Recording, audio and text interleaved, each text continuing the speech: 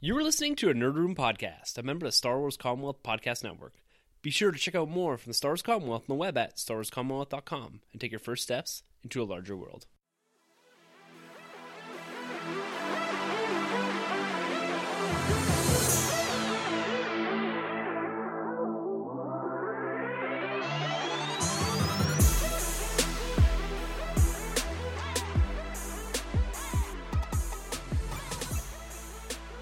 Hey everyone, and welcome to Nerd Room. We talk all things Star Wars, Marvel, and DC. This is episode number 167. We'll be discussing the biggest film of all time, Avengers Endgame. I'm one of your hosts, Tim. I'm Troy. And I'm Sanjay. We've got the entire Nerd Room assembled in the Nerd Room for the first time in quite some time. Time is a key thing here in this podcast today as we talk Avengers Endgame.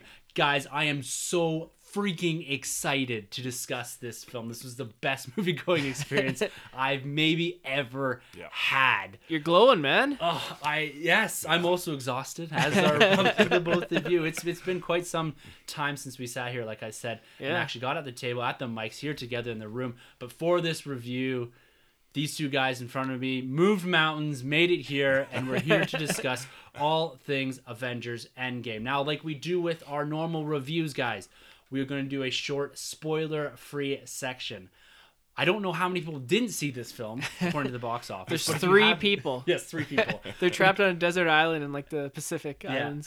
But if you haven't seen this film yet, once we hit that spoiler tag, all bets are off. We are spoiling the hell this. We're going to get into some of the talk, some of the discussion as to how big of an impact this film is going to have, not only culturally, from a pulp culture sense, but from just an overall movie-going experience. Guys, we got to get into this. We got to get into it now. We're not going to belabor this too much. So, start it off. Let's kick it off. Avengers Endgame, guys. Troy. Yeah, man. We saw this together. Mm-hmm. I called this the best film-going experience of my life. Yep. Did you feel the same way? Right there with you, man. I haven't experienced a concert as live as the audience that we experienced on the 25th of April there. Oh, nuts. Yes. Bananas, man. Let's do this. It was a rocking theater that we were sitting in. The roof came off several times in that theater. And this is why the crowd, it made such a huge difference. This film, it was amazing, but the crowd, it just amped it, just juiced it up even more. For us sitting there watching it. It was awesome. Sanjay, did you have a similar experience? No, I'm kind of jealous. I wish I went with you guys. Came, man. I know. I actually went on Friday morning at 10 a.m. So I think maybe the crowd was a little bit more subdued. Yeah. But there's definitely like some reactions. But yeah, the way you guys sell it, it's like you guys were at like Bruce Springsteen or something. Like I'm super jealous. It's like a Bon Jovi concert. Yeah. Well, Tim was throwing his like underwear on stage. It was nuts. I joked last week that I purposely placed Troy beside me. Yeah. And like there's several times where we're like, oh my god, yeah, losing it. My first thing when we came out, I was like, thank you, Troy, for being there to like laugh, gasp, and jump out of our effing seats. Yeah, it's the best, man. Best experience. It was so good. Now coming out of the film, that was the film going experience. How did you guys feel coming out of this? This was the end of the 22 film Infinity Saga, 11 franchises, 11 years of filmmaking, a ton of time. What did we say last week? Almost 2 days worth of film watching built into this universe, not accounting repeat viewings or what we've discussed here on the podcast. We spent the better part of a year, almost exactly a year, to the day, theorizing what this film could be. So high level, spoiler free. Troy, did this deliver for you? The final hour and a half, absolutely. I mean, overall, the film was a great experience, but it was exhausting. There's so much going on. I was at the edge of my seat constantly for 3 solid hours. But the hour and a half really brought it home for me. It was like reading any great comic book to life. It's like a group read of a massive comic book. It's like a Hickman run, man, come to life. Man. And this was just bombastic. It was fantastic. Knocked me in the face. Tim, my man, was right beside me. We were bumping elbows throughout the whole film, and man, a lot to take in. Yes. A lot to take in. And you know what? I can't wait to see the movie again, but I'm glad I've been able to like digest it, kind of recover a bit, and get right back in the seats 3-4 more times at least to see this film. Definitely. Man.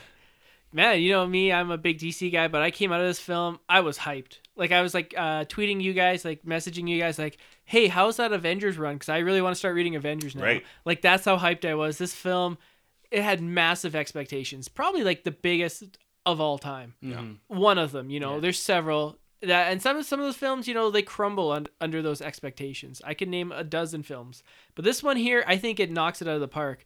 You know, to come off the back of Infinity War, and everyone's like, how are they going to top it? How are they going to top it? You know, did they top it? Did they not top it? They came pretty darn close. And it's going to be like a fun debate going forward. What's your favorite Infinity part? Is it part 1 or is it Endgame? You know, it's going to be a fun debate. Those two films, this one delivered. Oh, man, it was an experience. And I'm so glad that I got to be part of like this cultural event. Yes, because this is almost a once in a lifetime. We're going to get in the box office here in a few minutes. But this thing moved the needle like none other. No. And I think the expectation for this film, like you said, was humongous. My biggest fear with Endgame was coming out the back end of Infinity War. It was not going to live up. You were looking for the first time you get Avengers, Guardians, all these heroes teaming up against Thanos. The first time we're seeing this villain come to fruition on screen. How the hell are they going to top this film? And for me, it blew it out of the water. Like this film dwarfs Infinity War, which is an enormous film. In scale, this film, Endgame, feels so much bigger. Yeah. And it's different bigger, but what it does for this universe, the way it wraps things up, the way it draws on your emotions, the way it made you laugh, it was an exhilarating experience. Like you said, I was tense. I was sore coming out of this because of how tense I was through this. I did not know where they were going to go. And this film, out of any other, proves that stakes matter in the MCU, which was so important. We're going to get into the details of that, of course. But that was the thing coming off this. The important thing coming off this is that this film had to matter for the MCU. And it does in a big way. And it's like you said, Sanjay, being able to experience this firsthand, because I don't think we're ever going to get a film experience like this ever again. You know, that's not, you know, that's maybe hard to say because that's saying that we're never going to feel this again, this hype, this passion, but it's going to be so hard to top this. Yeah. I mean, the thing is, we don't even know what could top it. Yeah. I mean, like, if they said tomorrow there's going to be a Star Wars versus Marvel film coming out, do you honestly think it would top this opening weekend? No, I don't. I honestly, let's get in the box. I don't think anything's ever going to beat this. This film debuted to domestically $357 million. Wow. That is $100 million more than the previous record held by last year's Infinity War. Globally, this thing was even bigger. Previously, the biggest global opening single weekend was Avengers Infinity War, $640 million. This film doubled it, $1.2 billion in 3 freaking days.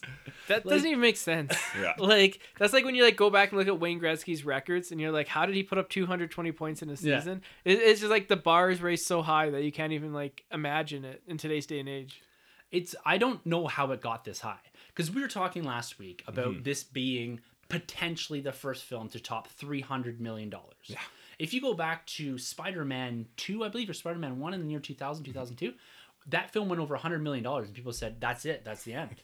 Yeah. And now that's almost the norm. If you don't get that, it's a failure. Oh, but for this to do $357 million is insane. Now, this had the widest release of all time. Film theaters were doing 24-hour viewings. This thing was sold out from start to finish of that weekend.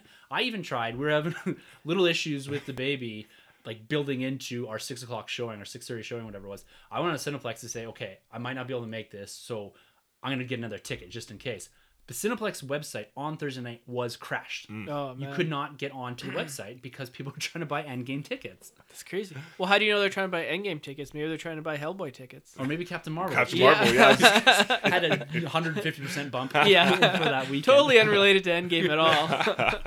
No, and just for some context on this, how big this opening is. So domestically, it topped 13 of the 22 MCU films. 13 total grosses in 3 days. Wow. It's the 5th highest grossing global Avengers film, period, in 3 days. It's only been beaten now by the 3 Avengers, 3 previous Avengers, and Black Panther. Wow, so it's already taken over Captain Marvel. Yep, Captain Marvel, Iron Man 3, Civil War. This is globally. Yeah. That's how much money this has made already. That's insane, man. Like I don't like, this is the film that is going to, and I think it's going to top Avatar. Yeah. I think it's going to do it. The $2.7 billion that Avatar sat on since 2009. I think it's going to beat it. Infinity War did over 2 billion. Yeah. In the same space. This thing has an enormous amount of momentum behind it. Yeah. This thing, even critically, it got an A+ cinema score. Rotten Tomato score is like upwards 95, of 96 90, right now. Yeah. Unbelievable. Yeah. These are barometers, again, that we don't, adhere to strictly. Yeah. But this is saying that this movie has exceeded all expectations. Yeah. And the expectations were so high, both from a box office perspective, from a critical perspective, and from a fan and common moviegoing perspective. And to me, it exceeds all of those. And the numbers speak to that. People went out in unprecedented numbers to see this film. Yeah. Well, the film itself too is designed in a way where it has lots of replay value. You have to see this movie more than once. I don't care who you are. I think you really got to go out there and see it. Even though it's 3 hours long, the last hour and a half alone is enough for you to go back and see this film. But there's so many things and nuggets that you can go back to and pick at, right? You're just saying that because you have it in the box office pool That's and you need more go money. See this film, if I need to say. Sanjay and I have already given the golden Spider-Man there to Troy this Coming week. home. Yeah, I mean, Homecoming. unless like something miraculously happens, and Nothing is going to be. Well, there's Lion King. There's Rise of F9? Skywalker. Yeah, I mean, who knows, right? That's like Rise of Skywalker is the end But of the whole saga. there's no the momentum is Yeah. not there for that. Yeah. It's going to be big. Yeah. It's going to be definitely big. It's Yeah. going to be 200 million plus big. Yeah. But it's not going to be 357. Yeah, this is something like we've never seen before. I think if me and Tim combine Skywalker and Lion King, maybe we have a shot to take you down. Yeah, maybe. No, but bringing this home, that this was done by a few individuals. The production cast and crew and all this was absolutely enormous. You take them filming Infinity War and Endgame back to back. These films, although filmed at the same time, are very two different and distinct films. Yeah. Where Infinity War itself plays to, we can catch you up, you can go into this without seeing MCU films. This film in itself was more or less a love letter to the MCU, and you need to watch a lot of films to get what was going on here. Yeah. This unforgivingly just said you have to be an MCU film watcher to understand what's going on here. Yeah. It didn't take a lot of time. There's a lot of exposition there, but it didn't take a lot of time to say, hey, remember this? Hey, remember that? They just jumped feet first into this film and just went with it. Yeah. And I love that about the film. And that, to me, a lot of credit goes to writers, directors. We got Christopher Marcus and Stephen McFeely. These guys are legends in the MCU writing universe. They've written everything from the first Avenger on in Cap Story. They've written both of these last two Infinity War films or Infinity films.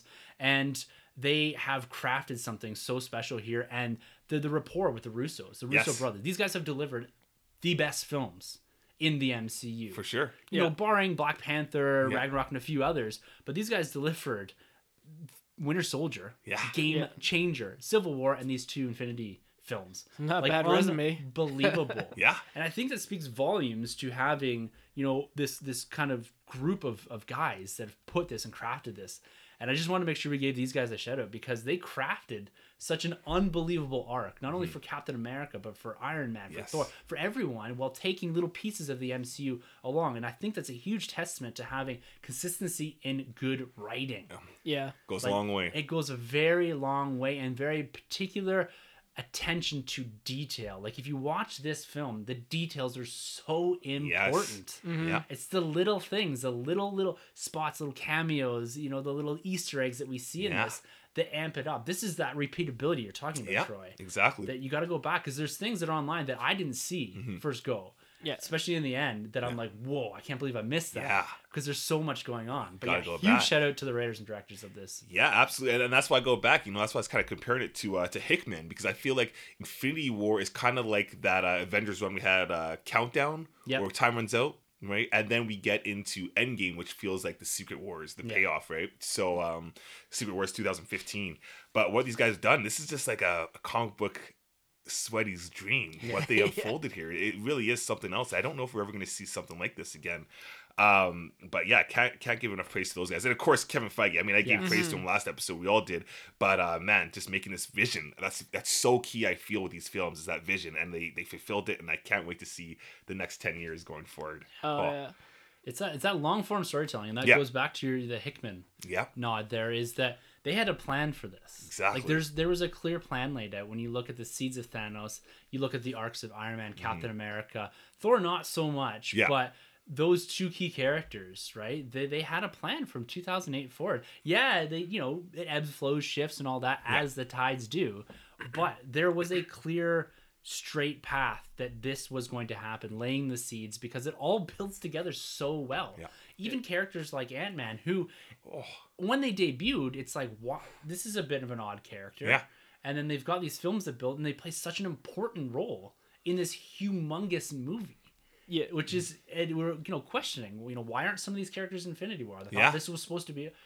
It all gets answered Yeah. here. Like It's all they leave explained. nothing untouched. Well, it's kind of like a TV series, like a season of a TV series, but like with 22 episodes, and each one costs like 150 to $200 million. Expensive. Yeah. But when you're making $2 billion, Yeah, you cover it awfully quickly. Yeah. All right, guys. I think it's time to take the restraints off here, the cuffs off here. Let's get into the spoiler talk. Now, what we're going to do, we're going to kind of just talk a little bit about some promotion here because I want to just touch on how well it was done, but that involves us spoiling a few things here. So, spoiler alert. Clearly, we all recommend this film. I'm certain that you're listening to this, you have seen this film. But this is it. Spoiler tag. We're going full spoilers. We are not going to relent here. We are going to go full bore and talk about everything Endgame here, starting with the promotion. We've been watching the trailers for months now, trying to piece together some semblance of what this film was. And we were told at the onset, first 20 minutes of the film. Yeah. Mm-hmm.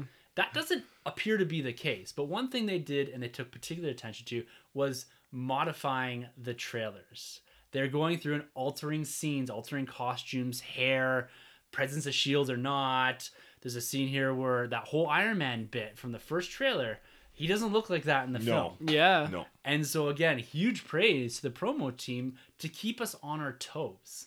We couldn't guess what was going on. The don't spoil the Endgame was a big thing, right? Yeah. And they went to an enormous amount of effort to make sure that we got that experience. Just think the amount of CGI that they put into altering for trailers, taking characters out. Not, you know what I mean? Yeah. It's unbelievable. Yeah, it's funny. This has kind of been a staple now for Marvel. I mean, at least going back as far as I can remember, Civil War, right? Where they had Ant-Man and Spidey removed out with the trailer and the airport scene where they're running after each other. And now it's kind of been a little fun thing they do.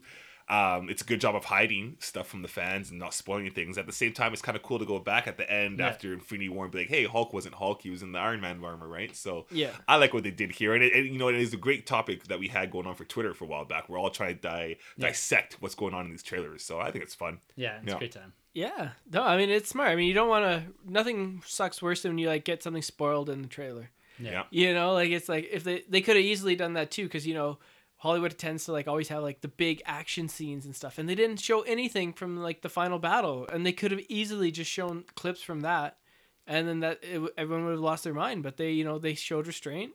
They knew that they had a hit on their hands, so they didn't have to really show anything. Yeah, I mean, they did show quite a bit, but I mean, they didn't show the really good stuff. Well, and that comes to the experience in the theater, right? Is that it's very rare now that we are able to experience things like that, and they took so much care. And you know what? To be fair, we stayed off Twitter for quite a bit of it. Yeah. But I popped in and out just to promote the show from last week and all that. People were really good about not spoiling things. Everyone respected that, at least from my perspective.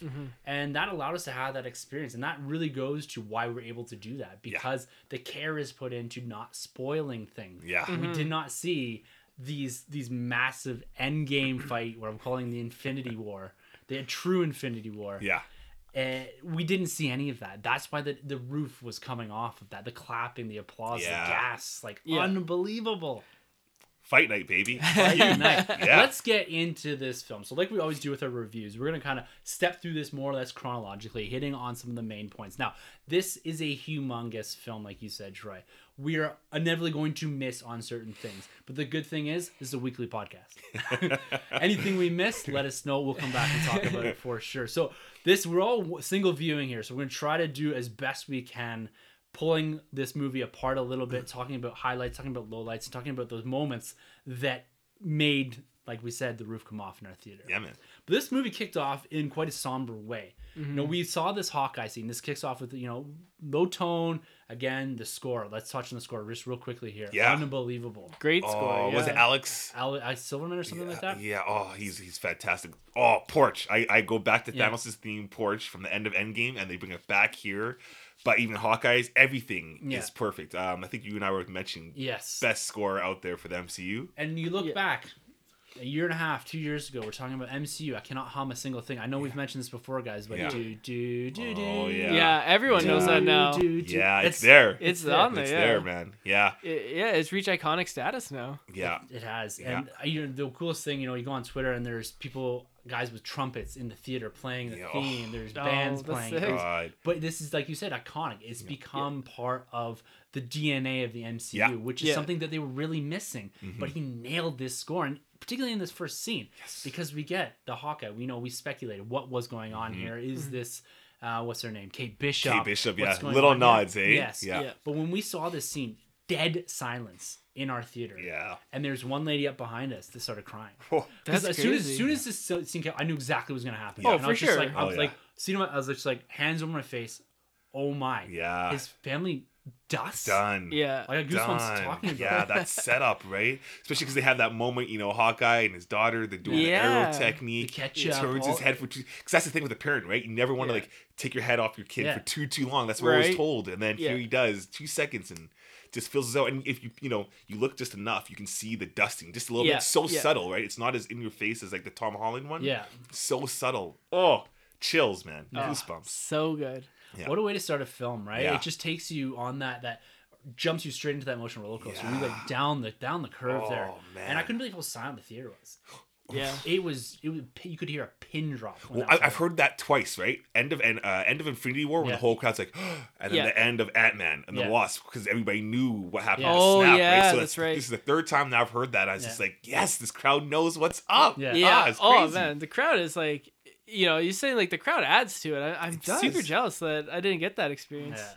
Telling you, man. Man, Yeah. okay, so Get, next it, time get we yourself see a it, time stone and come Yeah. back and join us. Yeah. all right. So what we're gonna do is all three of us are gonna go to the movie, and we'll make the noise, and then everyone will like catch on. Yeah. They'll be like, "Oh my god!" Yeah.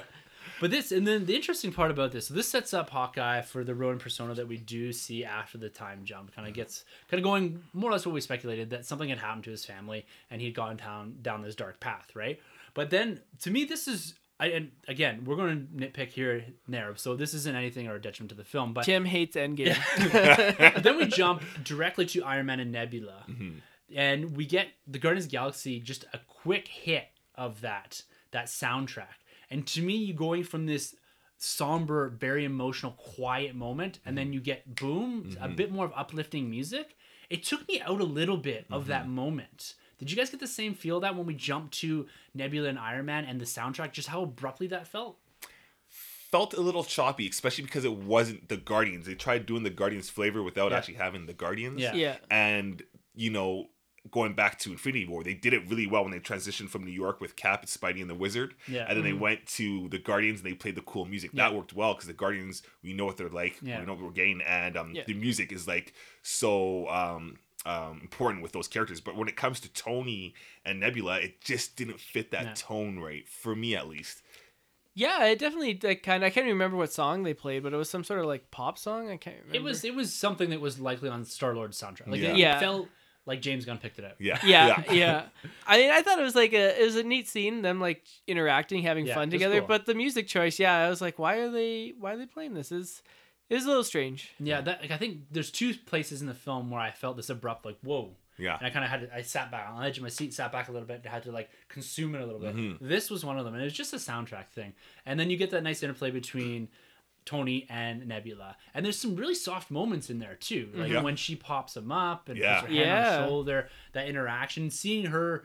They've worked pretty hard over the last couple of films to humanize Nebula a little bit. Oh, she's been great. Yeah. To me, Oh, one of the standouts. she gets better Yeah. and better Yeah, every Karen Gillan film. in this role. Yeah. like she has to be in the next Guardians film. Oh, yeah. 100%. Yeah. Like I this character really grew on me Yeah. in the last couple of films, and in this one in particular, it's like whoa, Yeah. because they've had this really nice arc for her buried in Guardians films and in Avengers films. Yeah. And it's really cool to see a lot of that come to fruition and the impact of her later on. Like she is a huge player in the Infinity Gauntlet Yeah. comic book story by Jim Starlin, and she has a huge role in this film. And this starts off with this nice interplay with Tony Stark. Anyone they put opposite Robert Downey Jr., excels. Yeah. Right? Yeah, it really does. It's so good. They could put like a stone beside him, and he's like it'd Yeah. still be like an interesting Yeah, scene. they can Yeah. put like a tree. Yeah. A raccoon. Yeah, a raccoon, right? Oh, I see what you did there. Now this scene. Now we're gonna jump a little bit here, but we're gonna focus in on the rescue of Tony Stark and Nebula. Now, Sanjay, coming out of the theater, I talked to a few other people. There was a bit of confusion, right? Because we expected that. At first I thought, oh my god, they're actually gonna kill Tony Stark. Yeah. Yeah. When she brought them up, I was like, what are they He's doing? done. Yeah.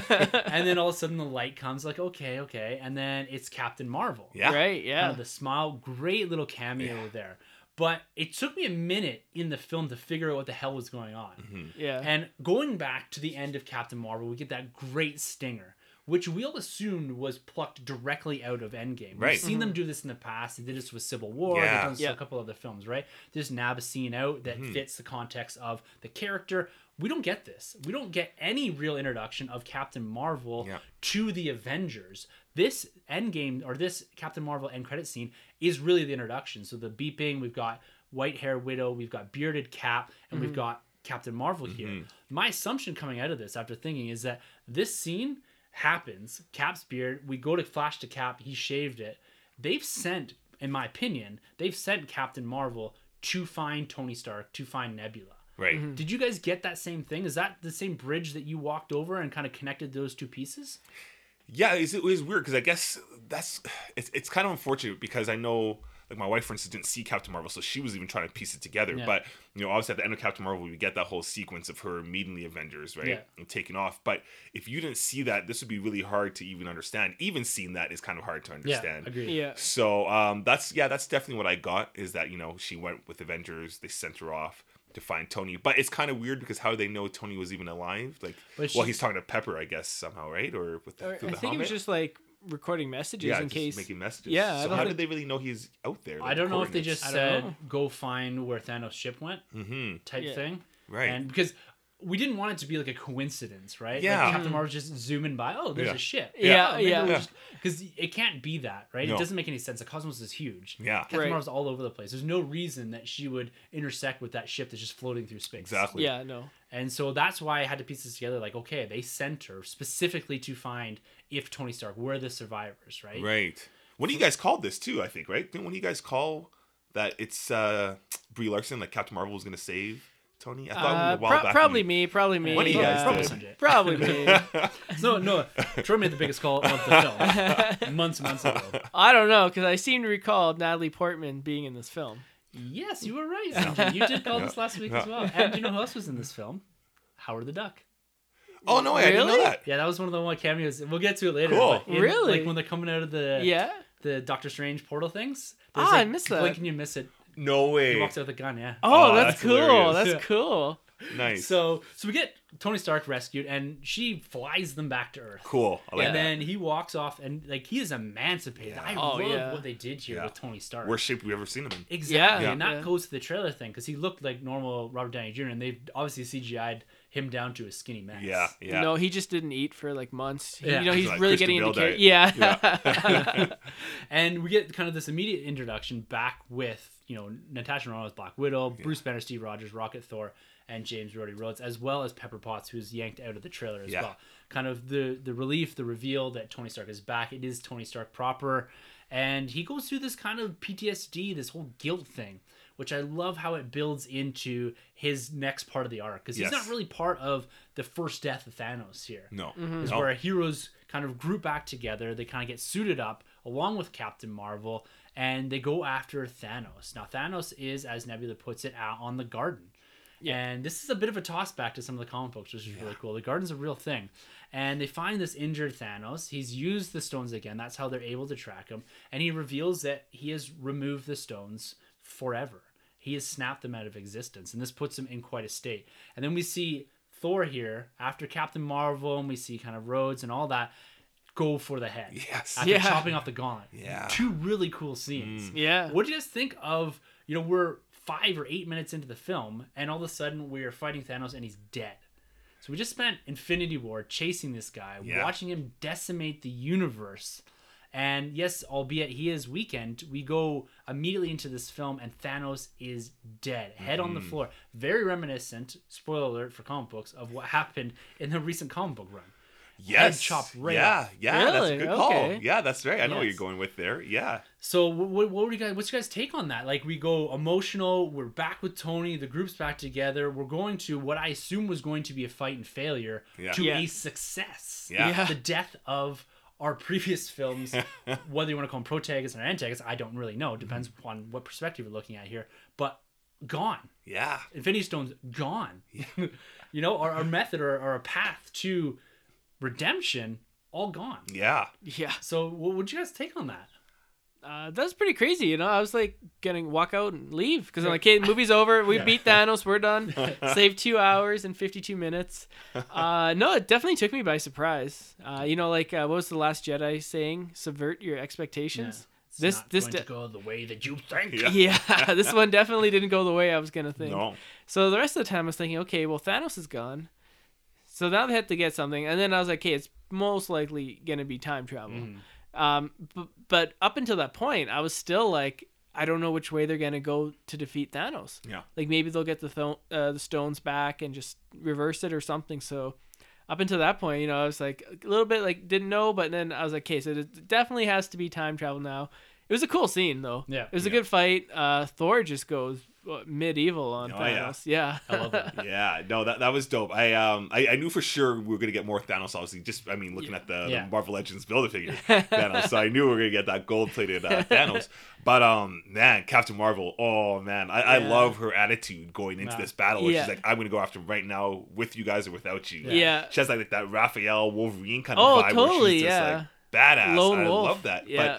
But she's still like she's a boss. Like she can do it. She doesn't need them. And so they're like, all right, let's do it because they're desperate. We've seen the Avengers desperate, and they want that payback, and especially the build up that Thor's had from Infinity War, that we know that he's like, I'm going to be the one to kill Thanos. So I just love how they brought that all together. And I think, Tim, you mentioned when we left that the first 20, 15 minutes of this film, you really could have slapped that at the back end of Infinity War, and it would have played out pretty cool too. Yeah. This is one of those scenes that I feel like. So, overall, I thought it was a great scene. And I like your call of where you're going with that comic of how they took out Thanos. Well, Awesome. wasn't it Thanos at the end of Infinity War? It says you should have went for the head. Yeah. Exactly. Yeah. So I went for the head. Yeah. Yeah. Great callback. No hesitation from Thor there. Yeah. Yeah. And then that goes a little bit to the point you're making there, Troy, about the pacing. That's one of the things that, and you guys called it out right when we're doing a spoiler free, is that the last hour and a half is unbearably fast. Yeah. And incredible.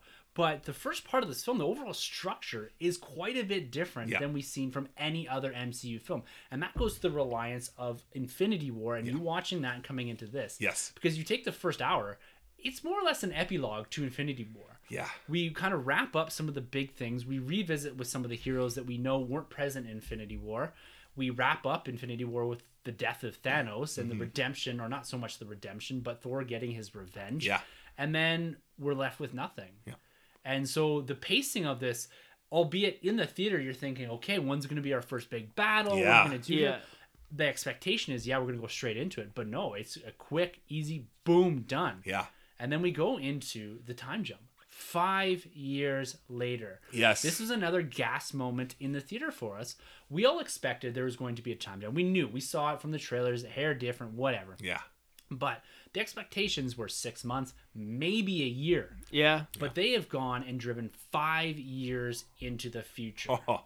I love that they went this far. Yeah. They saw this much development in characters, and we're going to walk through this, but every character is in a very different place from the scene where they fight Thanos to 5 years later. I think this is great for character development. Yes. And it makes all the difference for this film and for the stakes of this film that it's been 5 years since the dusting, since the snap. Did you guys like the time jump?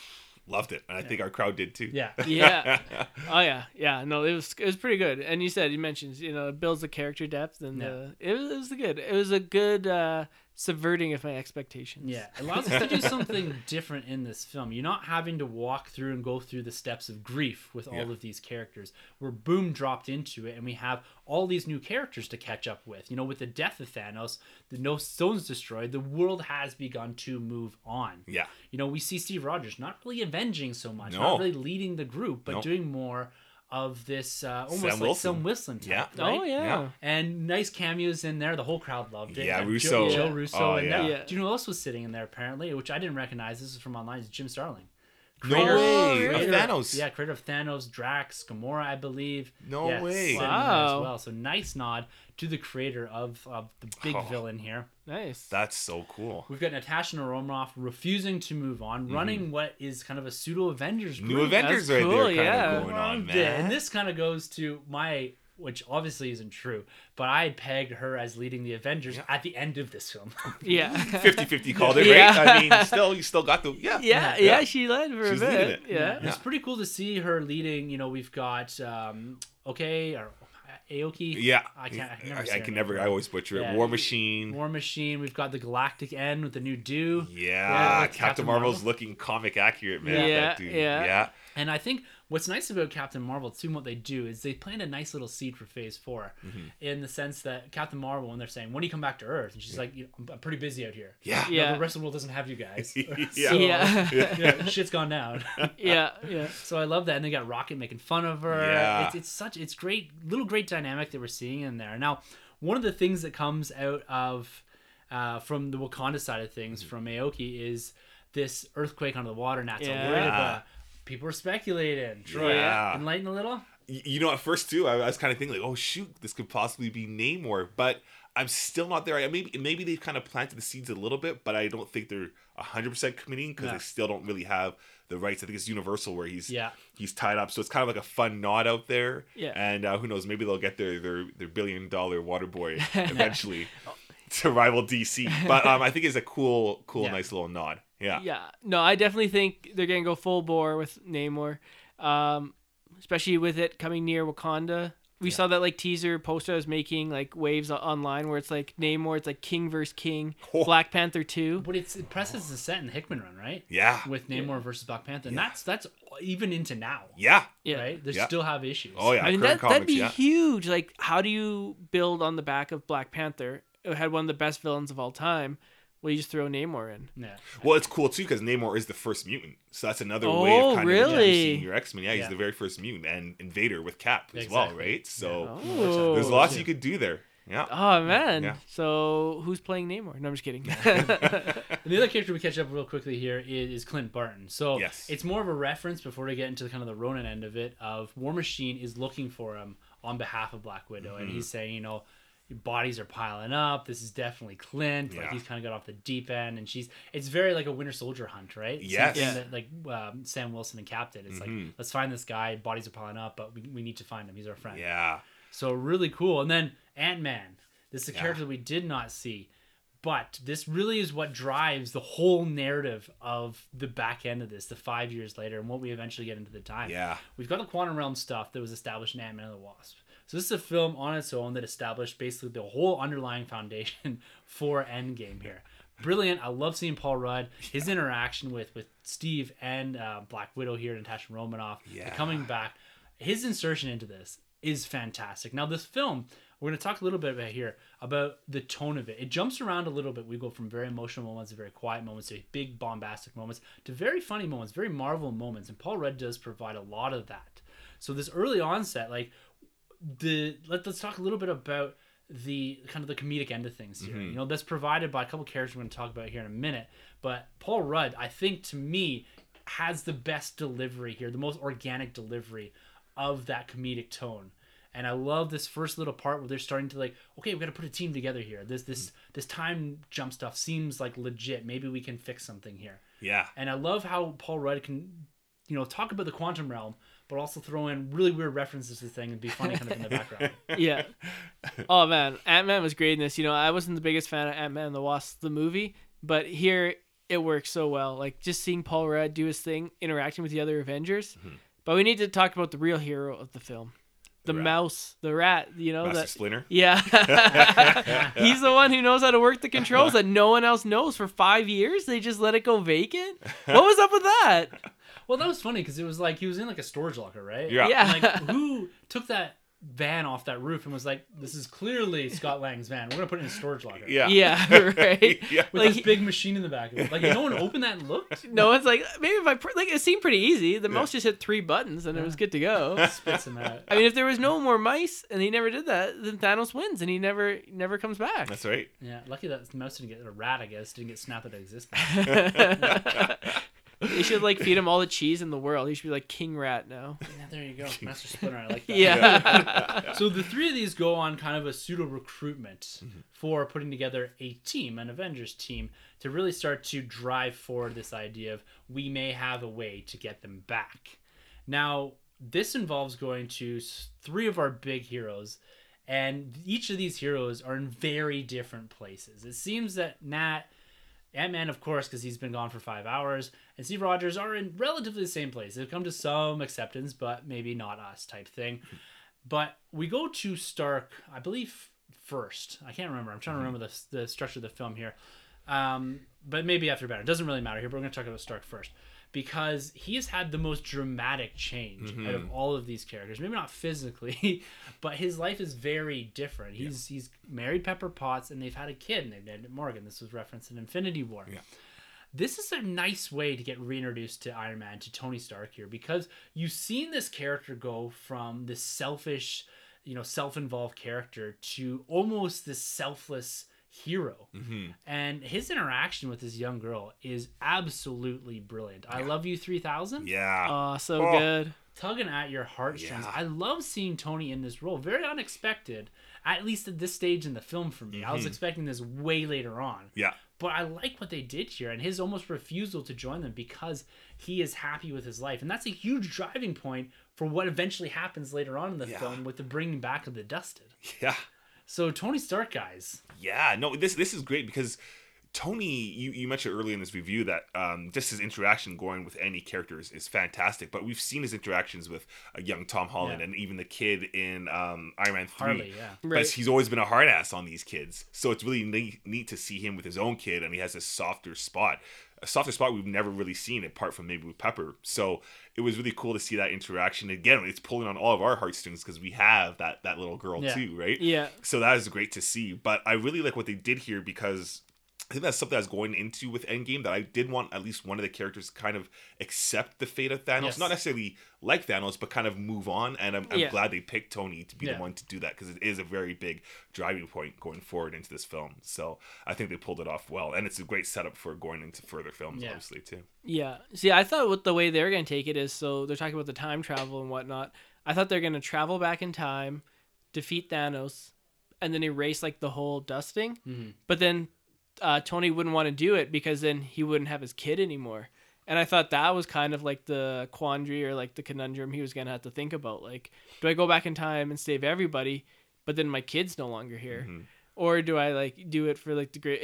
I thought that was the route they were going to go, but yeah, I'm happy they didn't do that. Yeah, that would have been a very difficult thing to watch. Yeah, choose between his kid and half the of the universe. right? And so, but the important piece of that though is that makes it so that things matter. Like, we said before, you can't just go erase Infinity War. Yeah. You can't screw around with the timeline so much. It's just like, oh, this didn't happen, boom, boom, boom, time stone, done. Yeah. This makes it, and I love that they maintain the fact that the Dusted, when they return, they remember being dusted. Yeah. And it's going to be now their lives and adjusting to life 5 years later in the absence of all that. We see Scott Lang when he's wandering around trying to figure out what's going on, and he runs into his daughter Cassie. Yeah. Like the big memorial in San Francisco there. Like, that's a really cool scene about what Phase 4 could be, and planting the seeds for that is how they're dealing with the fallout.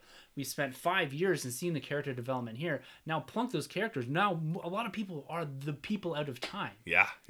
Right? Yeah. And they have this missing time and they have to make up for all of it. So that's a really cool point.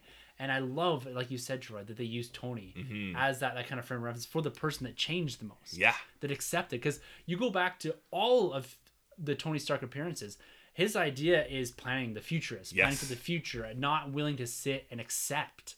And for him to sit back and be like, yeah, that's it.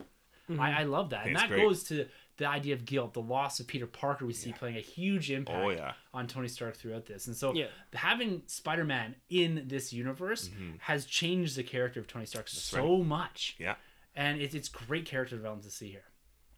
Now, one of the other characters that we run into, and this is the other abrupt moment I found in the film, and that's Professor Hulk.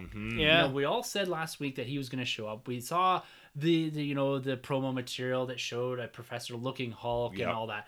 This one, I was like, whoa. There's a bit of exposition that explains, I was in my lab for a while. I figured I had to embrace it, combine the two. Walking, talking, big green Mark Ruffalo. Yeah. Yeah. I grew on me a lot because he played more of the comedic role than I expected. Yeah.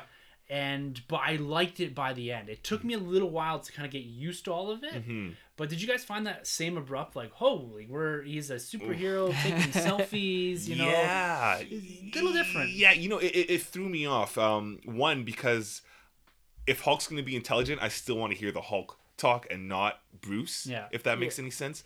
The whole costume get up too is a little weird. And for me, if I'm going to have like an intelligent monster, I want that to be Beast and not Hulk. So, in doses it works for me. Like in the comics, sure, cool. And in doses throughout the film, it would have been all right. But just hearing more Mark Ruffalo than actual Hulk, because I feel like that took over more for me.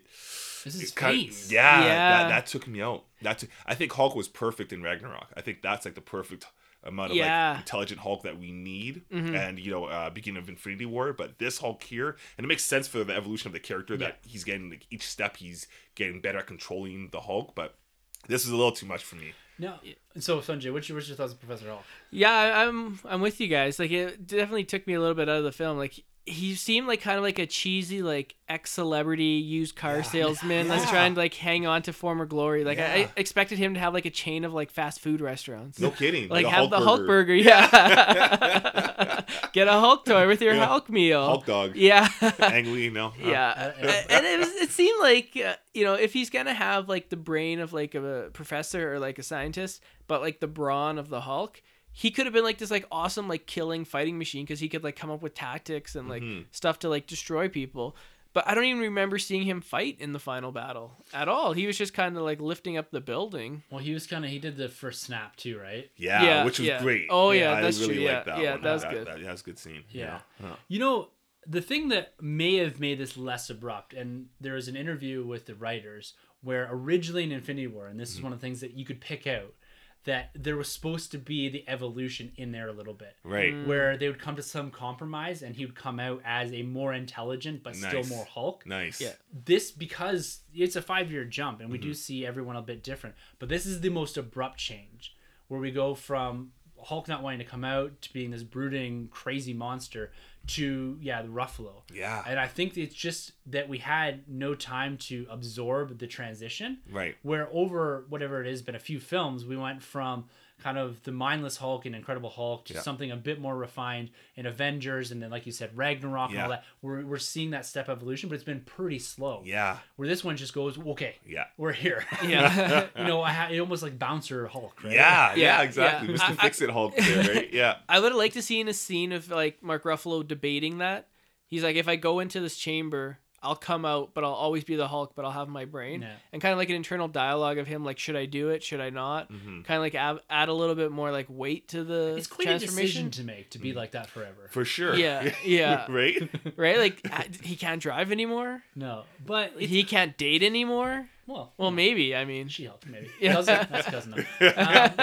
But I think, to me, it grew on me. And I think second viewing, this character is going to benefit quite a bit from For sure. Yeah. Because he played kind of that goofy end when he was I'm almost intelligent enough to do this time travel thing, but not quite. Yeah. And he had some good rapport with Ant-Man and that. But it played more comedic than it did intelligent Bruce Banner. Yeah. It was kind of like, we know we got the second-rate Tony Stark to try to help us with this, but we need actually Tony Stark to come help us. Yeah. And so it was a nice way to help explain the mechanics, because that's another thing he does is he explains the mechanics of time travel a little bit. Right. And they have that nice interaction about Back to the Future being bullshit. Yeah. And this and that and the other Which I thing. really liked. Yes. I like that a lot because with time travel, we all have our own ideas of time travel. But at the end of the day, like, it's not real. So it's cool that they're like, throw that all out the window. We're making our own time travel. Yeah. And just roll with it. I've got a diagram in front of me. Yeah, man. We're gonna get to time travel. So we're gonna get super sweaty here. Yes, we are.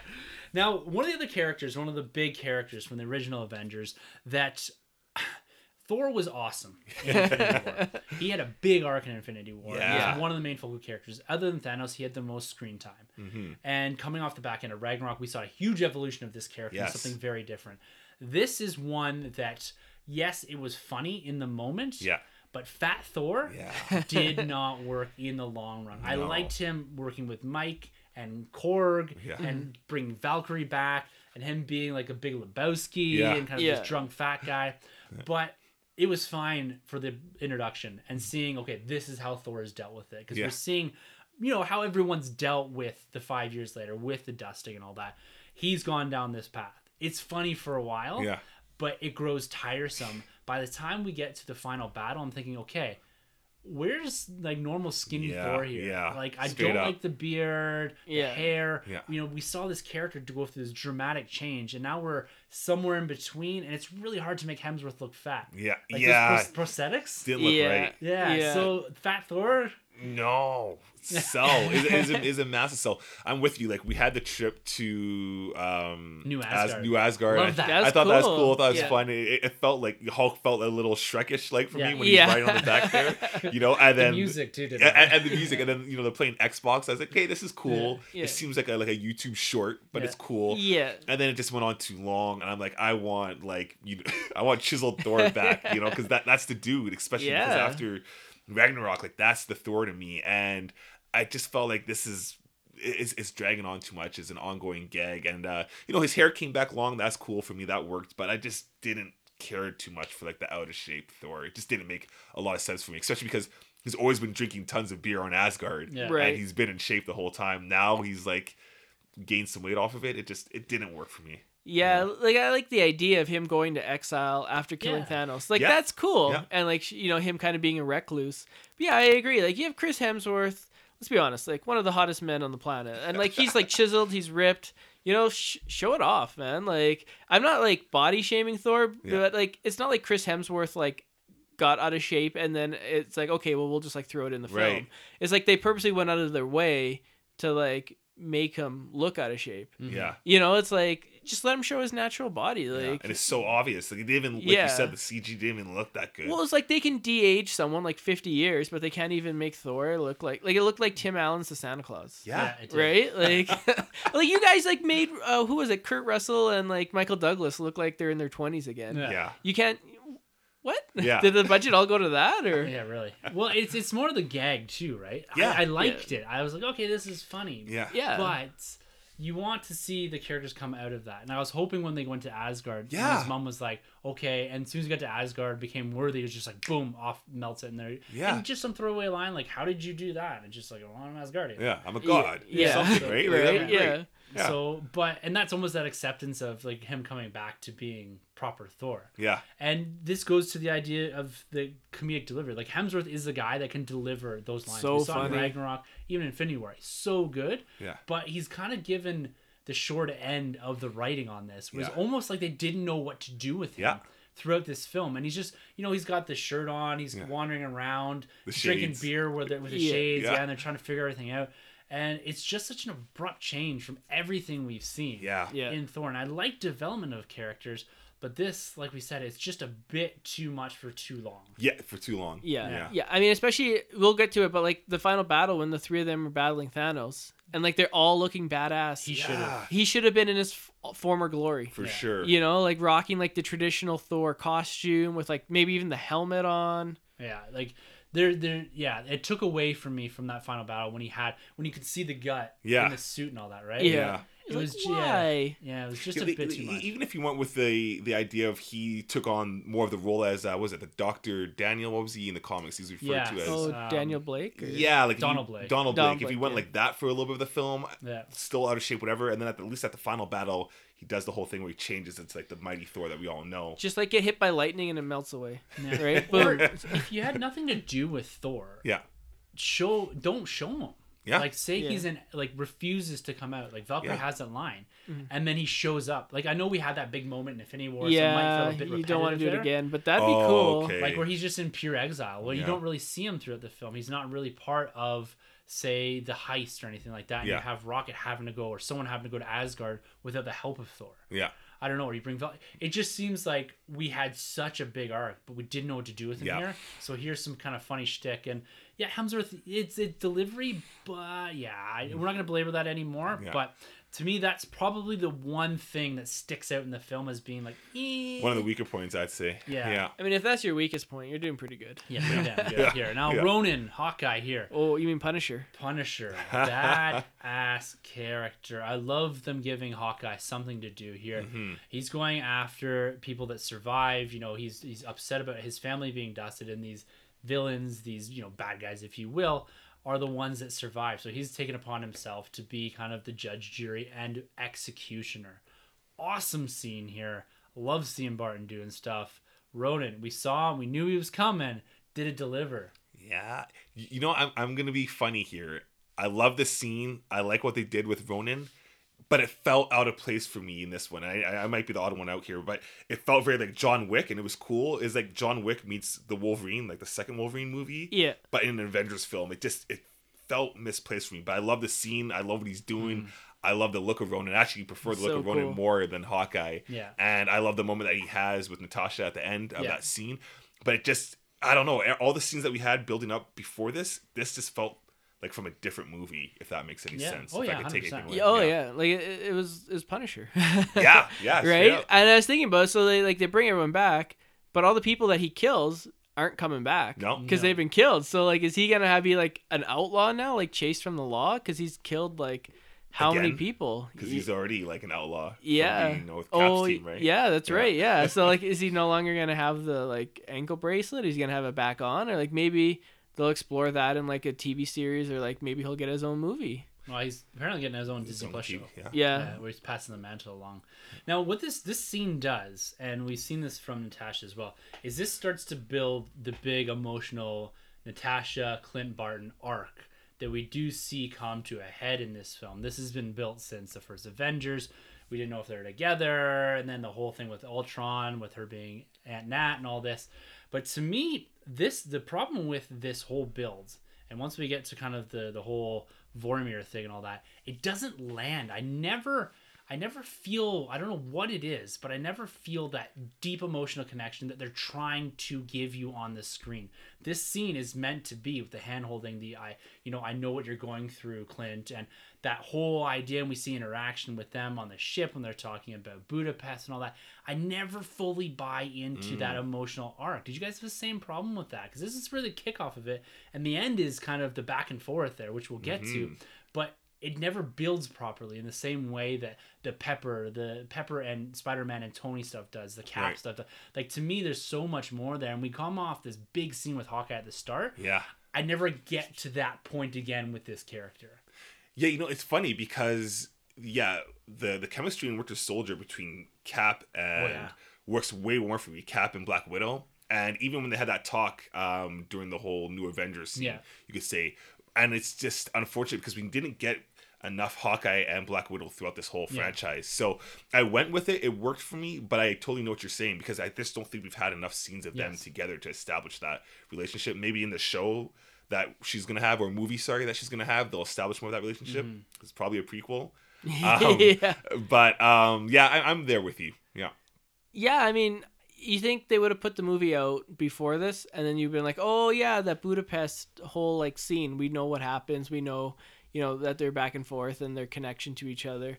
But now that like the movie's coming out after, it's kind of like the Solo effect. It's like a Solo movie after of a dead character. We don't know what they're actually going to do. It's the Soul Stone again, remember? Yeah. Well, it could take place during the 4 years or 5 years. Right? That's true. Yeah. 5 years. Yeah. Infinity War. I mean, it worked. I definitely thought that Clint was going to bite it. You know, you hear all these news about, okay, here's Black Widow's movie. They cast so-and-so. It's moving along. You just kind of figured she's going to survive.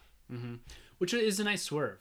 But you want that emotional stakes. And I think you're right, Troy, is that a lot of their chemistry and a lot of their history is told to you, and you don't see a lot of it in all of these films. You get bits and pieces of it, but maybe not quite enough. I think that's probably what it is that you just don't buy it enough, because we spent all of Winter Soldier with the two, with Natasha and Steve, and you buy that relationship. It's almost like a brother-sister relationship. Exactly. Yeah. And this is meant to be kind of that same thing. I think the stakes would have been higher if it was Steve and Nat as opposed to Clint and Nat. Definitely. I see where they're going, and I know what they're trying to do here. Yeah. But it's one of the emotional threads that just doesn't pull through for me. Yeah. But that's okay. It's not a huge detriment to the movie, but again, as we go through these things. Unwatchable. Yeah, unwatchable. Now, let's talk about time travel. As we have established all of our heroes, their whereabouts, the 5 years later, the recruitment of this, we get kind of a whole bunch of exposition about time travel here. We knew this was coming. We knew they were going somewhere.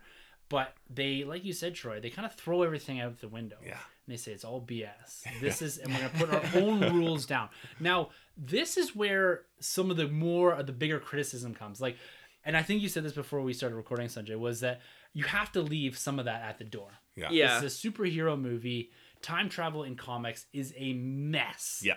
Oh, yeah. And this tries to establish some basic rules.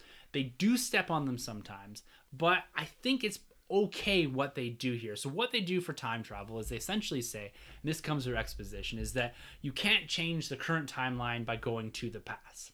So there is a linear timeline, linear MCU timeline that they are not going to alter by doing different things.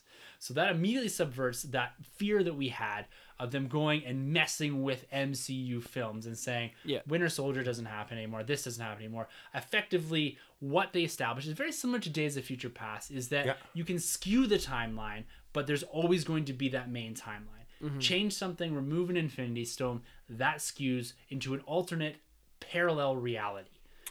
Days of Future Past, like the comic or the movie that we had? The movie, right? It's like skewing of the timelines, right? Except without the body jumping. Exactly. Yeah. It's not so much the body jumping, more the idea, because Back to the Future establishes that, something that happens in the past affects the future directly. That in that single timeline. And you can skew things, and when you're jumping around, if you jump, you'll jump into the new future. Yes. So it's more of a single line, everything subverts from that. Right. And what they do in here is they say no. And it comes from the Hulk. He essentially says that if you go to the past becomes, or the present becomes your past, and past becomes your future. So it's a bit confusing, but I like that they solidify and say, no, you can't screw with your timeline. Yeah. Any changes you make creates a new parallel timeline, parallel reality. That's cool. Now, the other thing that they kind of go about, and this is where I struggle a little bit, is they essentially say, and I think that the stones themselves, once they're intact, they keep that main timeline going. Yes. And they say, you remove a stone, it skews. Yeah. So there's two ways to change the timeline. You remove a stone, or you change and you do something that we see a couple times in here where that skews off and something different happens. So the Ancient One, and it's great to see her. So good. Yeah. Her exposition is basically, as long as you return everything back to space, it's fine. Yeah. The stones themselves. But in doing so, they mess around with events. Yes. That then create alternate and parallel realities. Right. And so that makes it a bit confusing. And I guess the last thing here is that I'll say is that the navigation involved, and this goes back to almost the Back to the Future thing. Yeah. Tony says that they've got quantum GPSs. And so this is an easy way to say that they can always return back to the main timeline. Yeah. Even if, so my opinion is if once they screw around with something, the Hail Hydra moment, the running into the Loki stuff, that skews the timeline, and they're now in a different reality that appears to be similar, but it's a different reality. Right. They have to jump back into their main timeline, and it's with these quantum GPSs. Yeah. So essentially what they established is that anytime you screw with something, it doesn't affect what's going on in the future. You can't go back and kill baby Thanos, because that's just going to create a different parallel reality. Yeah. The main timeline, the MCU timeline, that where they can't do anything, but they can go back and pluck things and come forward and all this. So to me, it's not elegant, but it's simple. Yeah. And I think that's what you need. It works. I mean, think of any time travel movie. Terminator, Back to the Future, Days of Future Past, Die Hard. Yeah. Wait, not Die Hard. Yeah. Any of them. If you think too long about time travel, it falls apart. Yeah. You just got to be like, does it make sense? Does it follow the rules in this universe? Yes. Okay, let's move on. They step on their own rules once in a while. But you let it go, because the best part about all of this is it leads to some fantastic moments. Yeah. And this is when the film structure almost changes. Yeah. A lot of exposition, a lot of trial and error, a lot of getting and re-recruiting all the characters back together. And then, boom, things start to really change. Yeah, man. And we set up essentially what Ant-Man calls a time heist. Yes. Which is great coming out of the heist movies of Ant-Man. And we visit 3 important times in the Marvel Cinematic Universe. Now, let's talk about the suits first, because this is an important piece of it all, right? This is the Avengers of suits, very different from the action figures. These white suits, we've seen them on promo material, we've seen them briefly in the trailers. What did you guys think of these white suits and almost the lack of them using the proper helmets? Like no Iron Man helmet, no Cap helmet. It's all Ant-Man looking suits. Pretty cool. Yeah.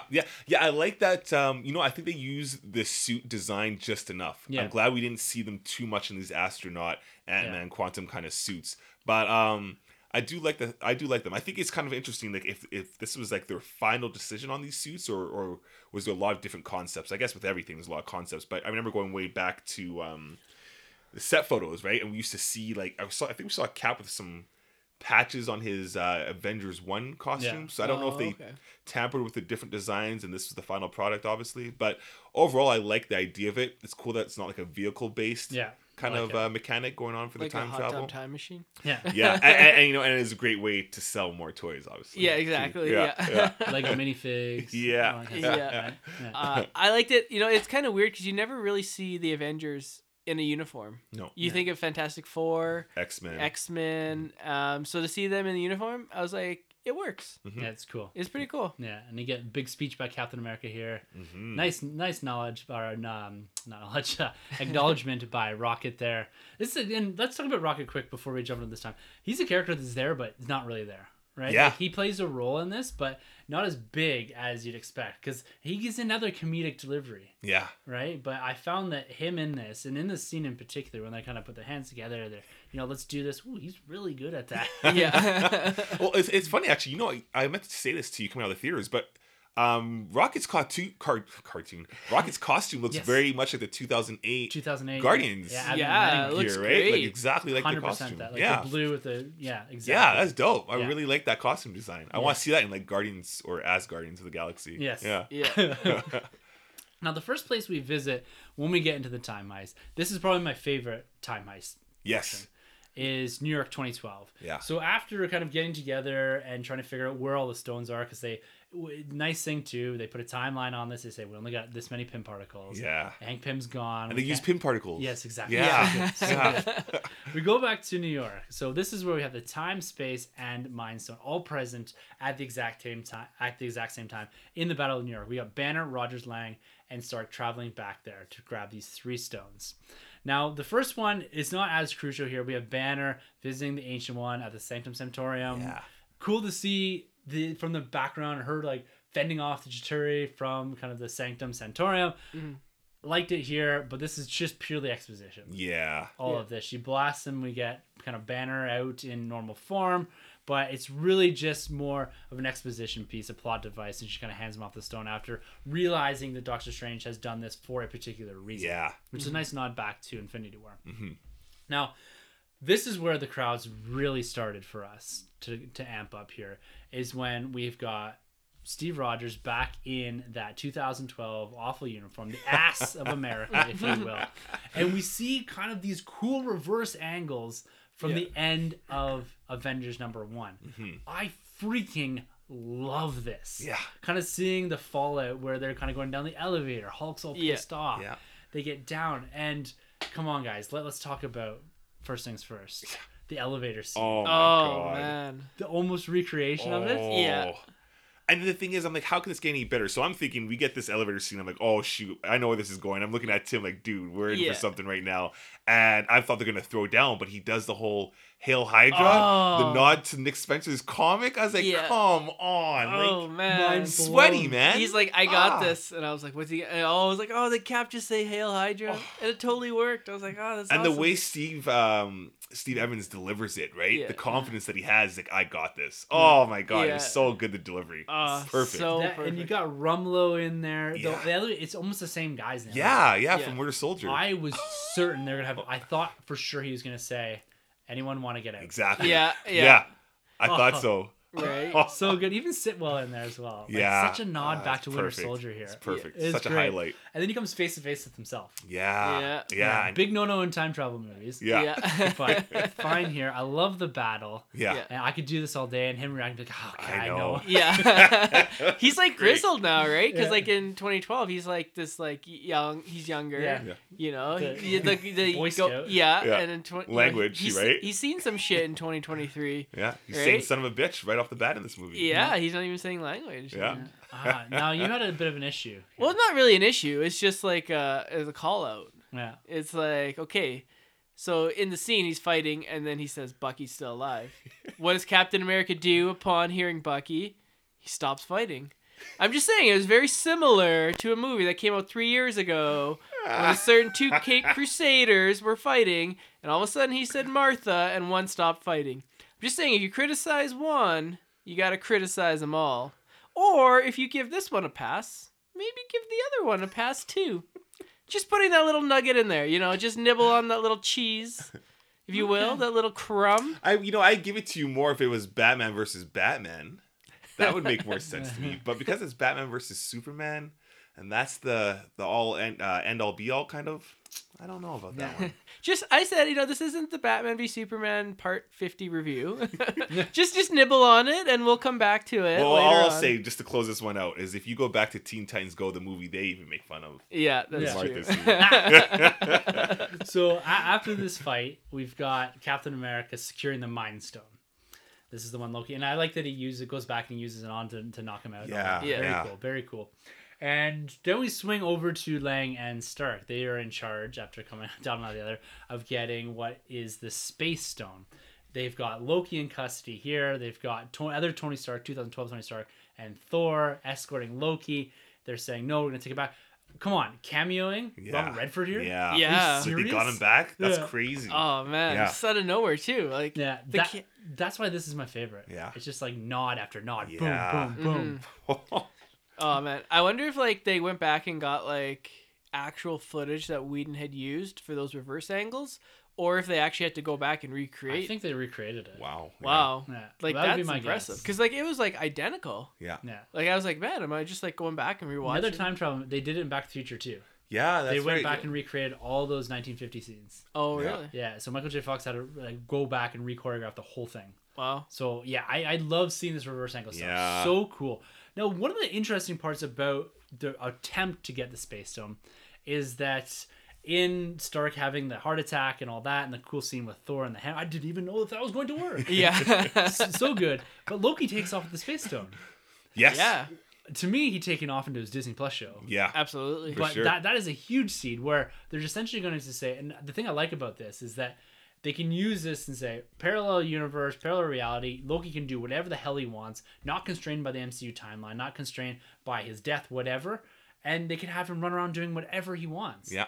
What a cool way to spin off a Disney Plus series. Well, yeah, this is sweet because this is basically like the birth of like MCU's multiverse. Yeah. In a Yeah. sense, right? Because now That's they've done exactly that. it. Yeah. Yeah. This is great. Yeah, I love it. Do you think it's going to be that's a Disney Plus show? Like, why else would they have done that? Oh, 100%. Yeah, I would imagine so. But so I think it does it because, like you mentioned, to free up, so they're not tied down to necessarily the MCU. But I still think we're gonna get some kind of like origin story, like because they said before as a kid that's been cast to play him, right? To Yeah, play because as Oh, the at first really? we thought it was Kid Loki and Tom Hiddleston was just narrating. Right. But you're right. They may start before, but that's they got it. Why did they do that? Yeah. Yeah. Like that makes no sense. Right. There's no like. I guess they could just easily say, "I can't fix it. Don't worry about it." Right. But at the same time, yeah, there's something like that was done on purpose. Right. And Yeah. Loki, you know, like he's some sort of a sorcerer. He's a sorcerer, Yeah. right? So he could do something about that now that he's escaped. So Exactly. So Can really, he go forward in time? Or just back? I don't know. because I don't know about how. I think the Space Stone only allows you to transport in space, not Right. time. Right. So yeah. you Of can course. go, yeah, it's like a portal race. And you can jump from here to here to here to Right. here. Gotcha. That's essentially what it does. I love the look of Tom Hiddleston, like, ooh. Yeah. Yeah. So good, so good. But the loss of the Space Stone at this point forces Stark and Cap to have to go back to New Jersey, 1970, to Camp Leahy, where Captain America was born. We've got Hank Pym here present. Yeah. It looks wicked. Yeah. So Whoa. good. Yeah. John Slattery back as Howard Stark. Yes. Yeah. Which was kind of weird because you think maybe this should have been a bit closer to Dominic Cooper's Right. character. But they've used John Slattery more. He was used in Winter or Civil War as well. And Ant-Man. And Ant-Man So, too. yeah. Exactly, Yeah. yeah. So it's cool that they go back here again, revisiting nice era. This here has more of the character build for their two main characters in here. Yeah. Where they're able to have moments, particularly Stark. Like his interaction and almost that forgiveness of his father, right? That's really cool what they did here. Yeah. And I like this quiet moment while they're doing this time heist where we can send, and this really should have triggered in my head, okay, they're really building out the end of Stark here. Yeah. Yeah. Let him have this moment. Did you like that we kind of went back to the 70s, revisited Camp Leahy? We've got we see Sharon Carter. Yeah. Great stuff in here. The original Ant-Man mask. I love that helmet yeah. nod. Yes. That was huge. Stan Lee's last cameo. Yeah. That's cool. Yeah. That's cool. Yeah. Yeah. No, this was a great scene. This is my second favorite for going back to the time heist. I loved seeing the interaction between father and son. You could tell Tony's so giddy and he just wants to tell his dad everything. He wants to tell him like, hey, I got a daughter. Like, he does, but he wants to say like, you have a granddaughter, you know? And it's really neat to see Tony Stark older than his dad as they're having these conversations amongst each other, and the dad kind of looking at him for advice. Yeah. I thought it's such a great, powerful scene, and it is very foretelling of what's going to happen next, because we see the attachment that Steve's having with Peggy. Yeah. You know, through the distance there, and then obviously we can see that. How did she not see him through that window? I know. I thought she was going to look at him for mirror, a second. Wasn't it two-way mirror? It had to have been that. must He so. was staring right at her. Yeah. It was the 1970s. It was a different time. Sure. Yeah, I'm so glad that lady didn't rat them out though. Yeah. Like I thought they're gonna go that route and we're gonna have them running around. Yeah. So I'm really glad they stayed away from they that. allowed them to have those moments. Yeah. I thought that was very important. Yeah. It was good. The cool thing in here, and this is the first time this has ever happened, is we get a cameo of Edwin Jarvis. Yeah. Yeah. The butler of Howard Stark. The interesting thing about this, for those that watch the Agent Carter show, which is also written by Christopher Marcus, Stephen McFeely, and I think Joe Russo did direct one of the episodes, is that this is the first time that we have a cameo from a TV going into a film. Oh, wow. Because crazy. Edwin Jarvis in there is the same actor, I can't remember his name, that was in the Agent Carter show. Seriously? Wow. Yeah. So it's nice, really nice nod there. Him saying Jarvis, same actor, and the first time we get that backwards kind of reciprocal cameo. We've never had that before. It's always so been from cool. film to TV. Right. That's so cool. And it's interesting because he's basically the origin of Vision in a way, right? Like Vision's based off of him somewhat. I think, you were trying to explain Jarvis, to the name Jarvis is based off the butler that Tony grew up From the with. comics, yeah. Yeah, but I think even like the AI that Tony they did it in that because they didn't want people to be confused with Alfred from Batman. Right? Yeah, yeah. And so they made an AI, which eventually evolves into So Right. it's a nice stemming of all That's of this, cool. right? Which is crazy because there's no Vision. Like Yes, nothing. Yeah, he didn't make Yeah. any appearance. yeah, Yeah. we'll see him in Yeah. a TV Disney Plus show. yeah. I heard that takes place in the 50s as well. Like the 1950s for some What reason. does? Vision? Vision and Wanda. That's really hard to do. WandaVision. Wanda's like 25. I don't know, man. That's what I heard, but maybe I misheard my facts. Maybe the Interesting. 2050s. I don't know. What the end of this initial time heist does is we end up with the mind, space, and time stone, as well as more pin particles, which is Yes. kind of cool. Yeah. So I really liked what they did there. And the next place we visit is Asgard in 2013. Going back to Thor: The Dark World, probably the most panned MCU film. But they go back to this very specific moment because this is the only time we actually see the Reality Stone. Yeah. Outside of the Collector's vaults. Right. This one here, we've got Rocket and Thor going back to Asgard. We've got the appearance of Natalie Portman with 0 lines. And a really nice moment again with Frigga. So this goes to them having these kind of more solitary moments with individual characters where we have Thor and his mother talking before it's on the day of her death. Yeah. Yeah. And he tries to tell her, she seems to know, says, you can't tell me. Yeah. And to eat a salad. I like this moment here. This is when I thought he should have changed back to Definitely. proper Yeah. Thor. Yeah. Yeah. And then the fact that he reaches out, still worthy, brings the Yeah. hammer with them. That's cool. I didn't see any of where that was going. No. It was cool that he brought the hammer back. And then we've got Rocket kind of scooting around in the background and getting the ether, the Reality Stone. So this was one that didn't have the same impact as the New York scene for me No. as far as revisiting this particular movie. But it was nice again to see Thor get a bit more out of it with the mom and all that, and her kind of having that dialogue, that discussion. So Yeah. do you guys do the same thing? The Asgard stuff was, was the one of the three that didn't have the same amount of impact. It was kind of just there to make sure that we got the stone. Yeah, it's definitely the weakest part for me. I didn't care for it. It made sense why they did it. I think the highlight for me was him getting Meow Meow back, Yeah. and obviously him, touching base with his mom. But apart from that, I didn't care too much for this scene. Yeah. It didn't make you want to go back and rewatch The Dark World? Close. I think that's still the only one we did not recommend. Yeah, actually. But it now becomes very important. They purposely did that. They're like, DVD sales are low. Yeah, we let's need do to this. bump them up. Yeah. Now, the next place that we do go, this is Vormir and Morag in 2014. Now, this is chasing the Power and Soulstone. So we've got Bart and Romanoff, who end up going to Vormir, which is the Red Skull's domain, where we do get the Soulstone. And then we've got Nebula and War Machine going to Morag, which is where we see Guardians of the Galaxy Volume 1 start. Right. Two really cool places to revisit. Let's talk about Morag first, where we have War Machine and Nebula here. Knocking out Peter Quill. I think they recreated this scene again. That's what I was wondering. Yeah, Yeah. spot on though. Yeah, it was great. great seeing him. I like them calling him an idiot. Him singing because you can't hear the music Yeah, was so great. good. Yeah. Yeah, because we never got that, right? Right. Yeah. It was cool to see them in the background here.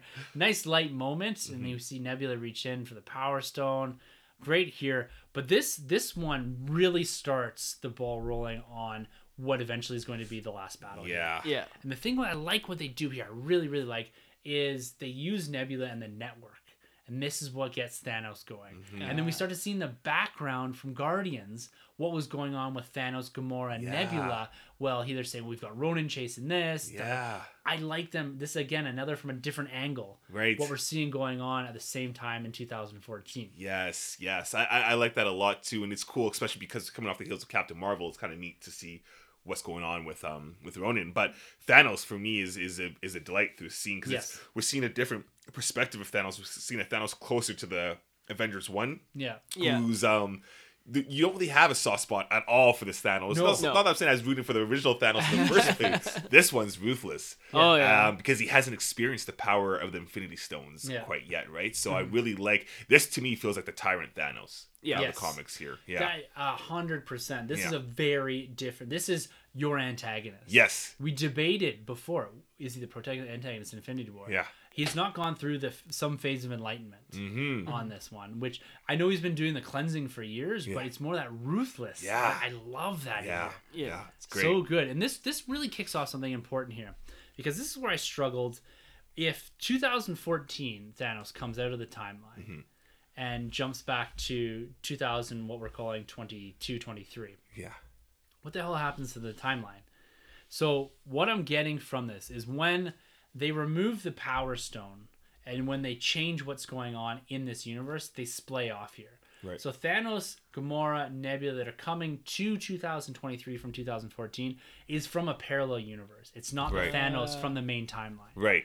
And so when they yank those out, because when they're eventually dusted, I'm like, what? That doesn't make sense. Right. And when I had to rethink about it, it's got to be a parallel universe, Nebula, Thanos, Gamora, that pop up in 2023, and not the main timeline Thanos. Right. So everything that's happening with the main timeline is intact. The Thanos always gets pissed off at Ronan. You know what I mean? Yeah. So that all still happens, but it's this Thanos that comes forward is a different Thanos. So Thanos is killed twice, but it's two different Thanoses. Right. So it's not like, because it is for certain when Tony snaps, which we'll obviously get to, he didn't send them back in time. He actually made them disappear. At first I thought, okay, he's just basically sent them all back in time. Oh, okay. But to me, this displaying of the timeline and being a different Thanos is easier. Right. Because he can kill all of them, right? Exactly. And it's just, you're not just forcing the armies back and Right. kind of reverting things. Because that's the easy time stone thing, right? Exactly. Boop, boop, boop, Exactly. Time stone back. Yeah. This displaying it off, and it's not explicitly said in the film,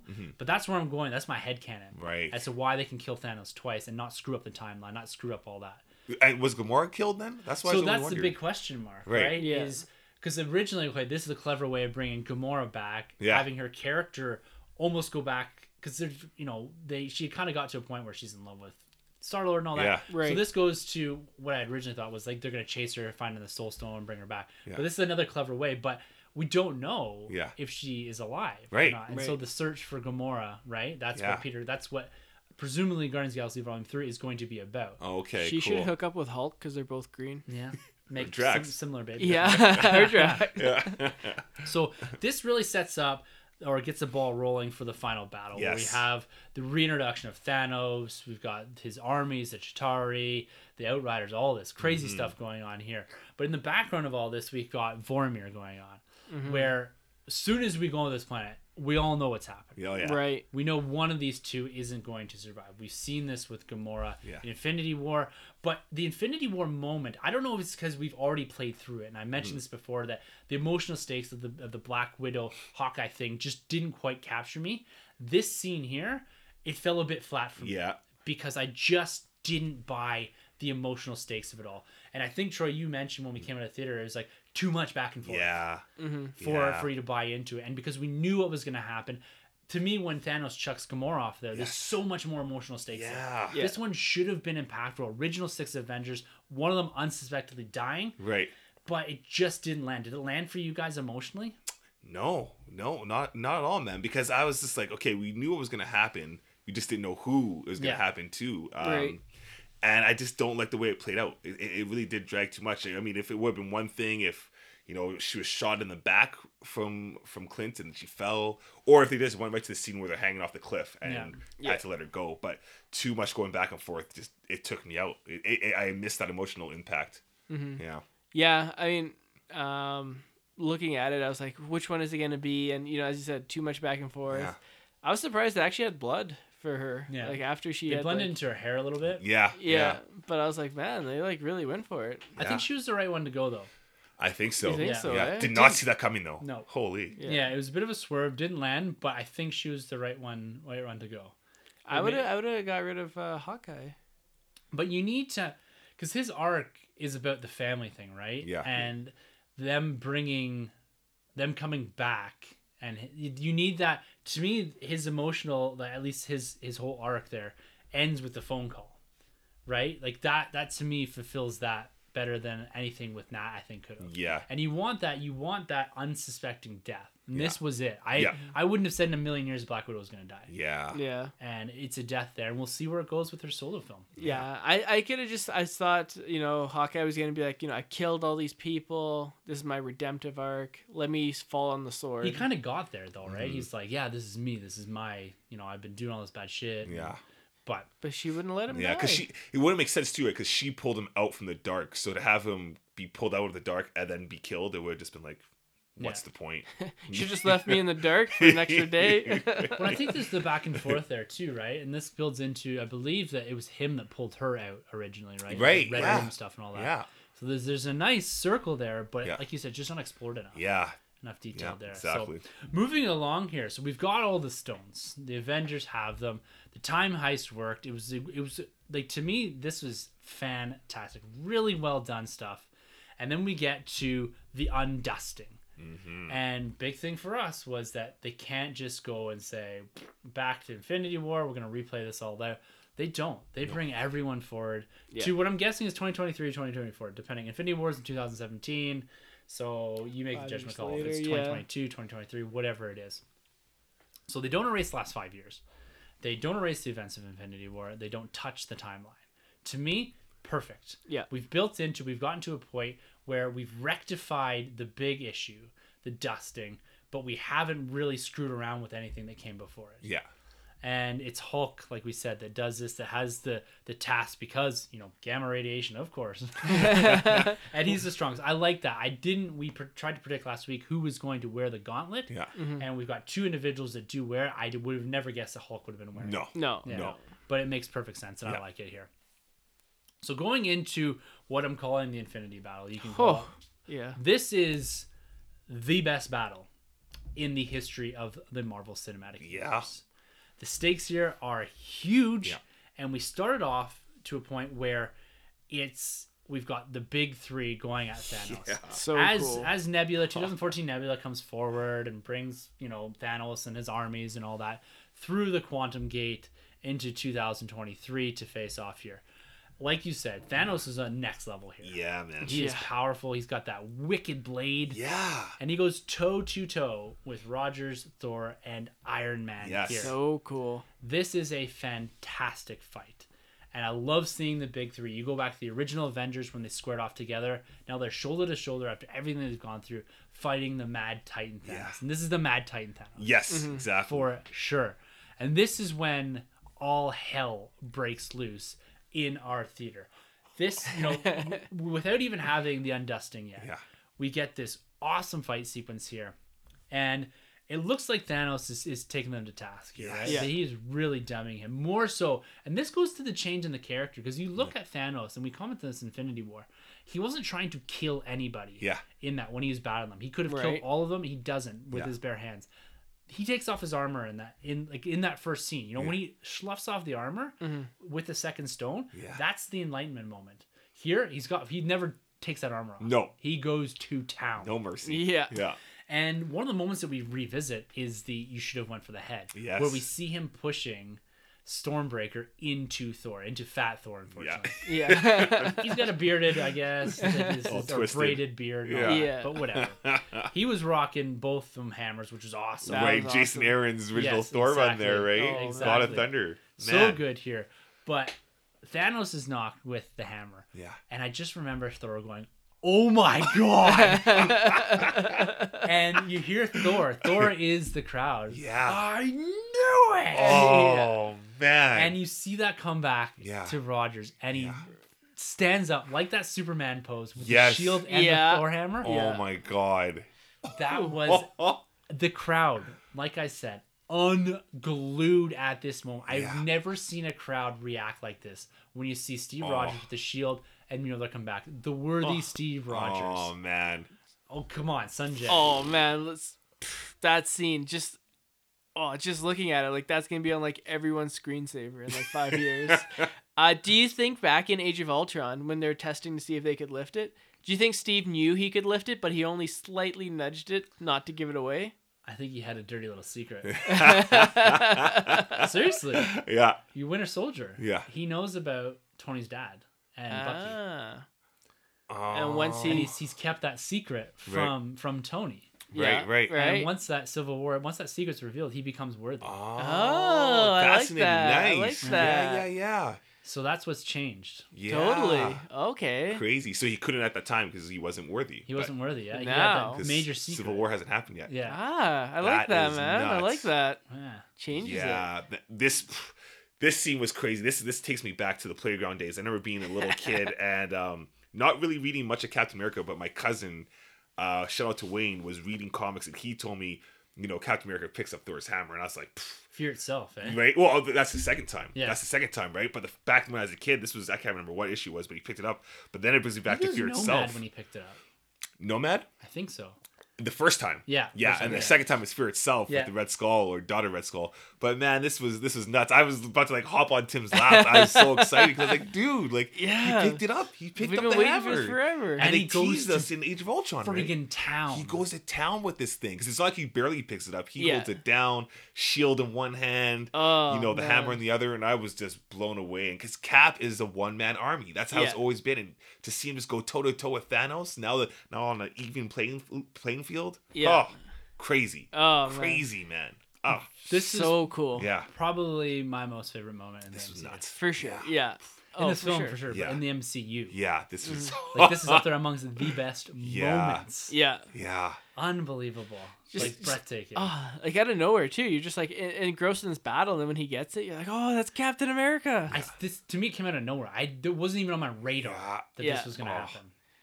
It was- Yeah, something else. Almost speechless here. Yeah. But even with this all going on, with our superheroes the way they are, even amped up, worthy Rogers, we run into a situation where Thanos does overpower them. yes.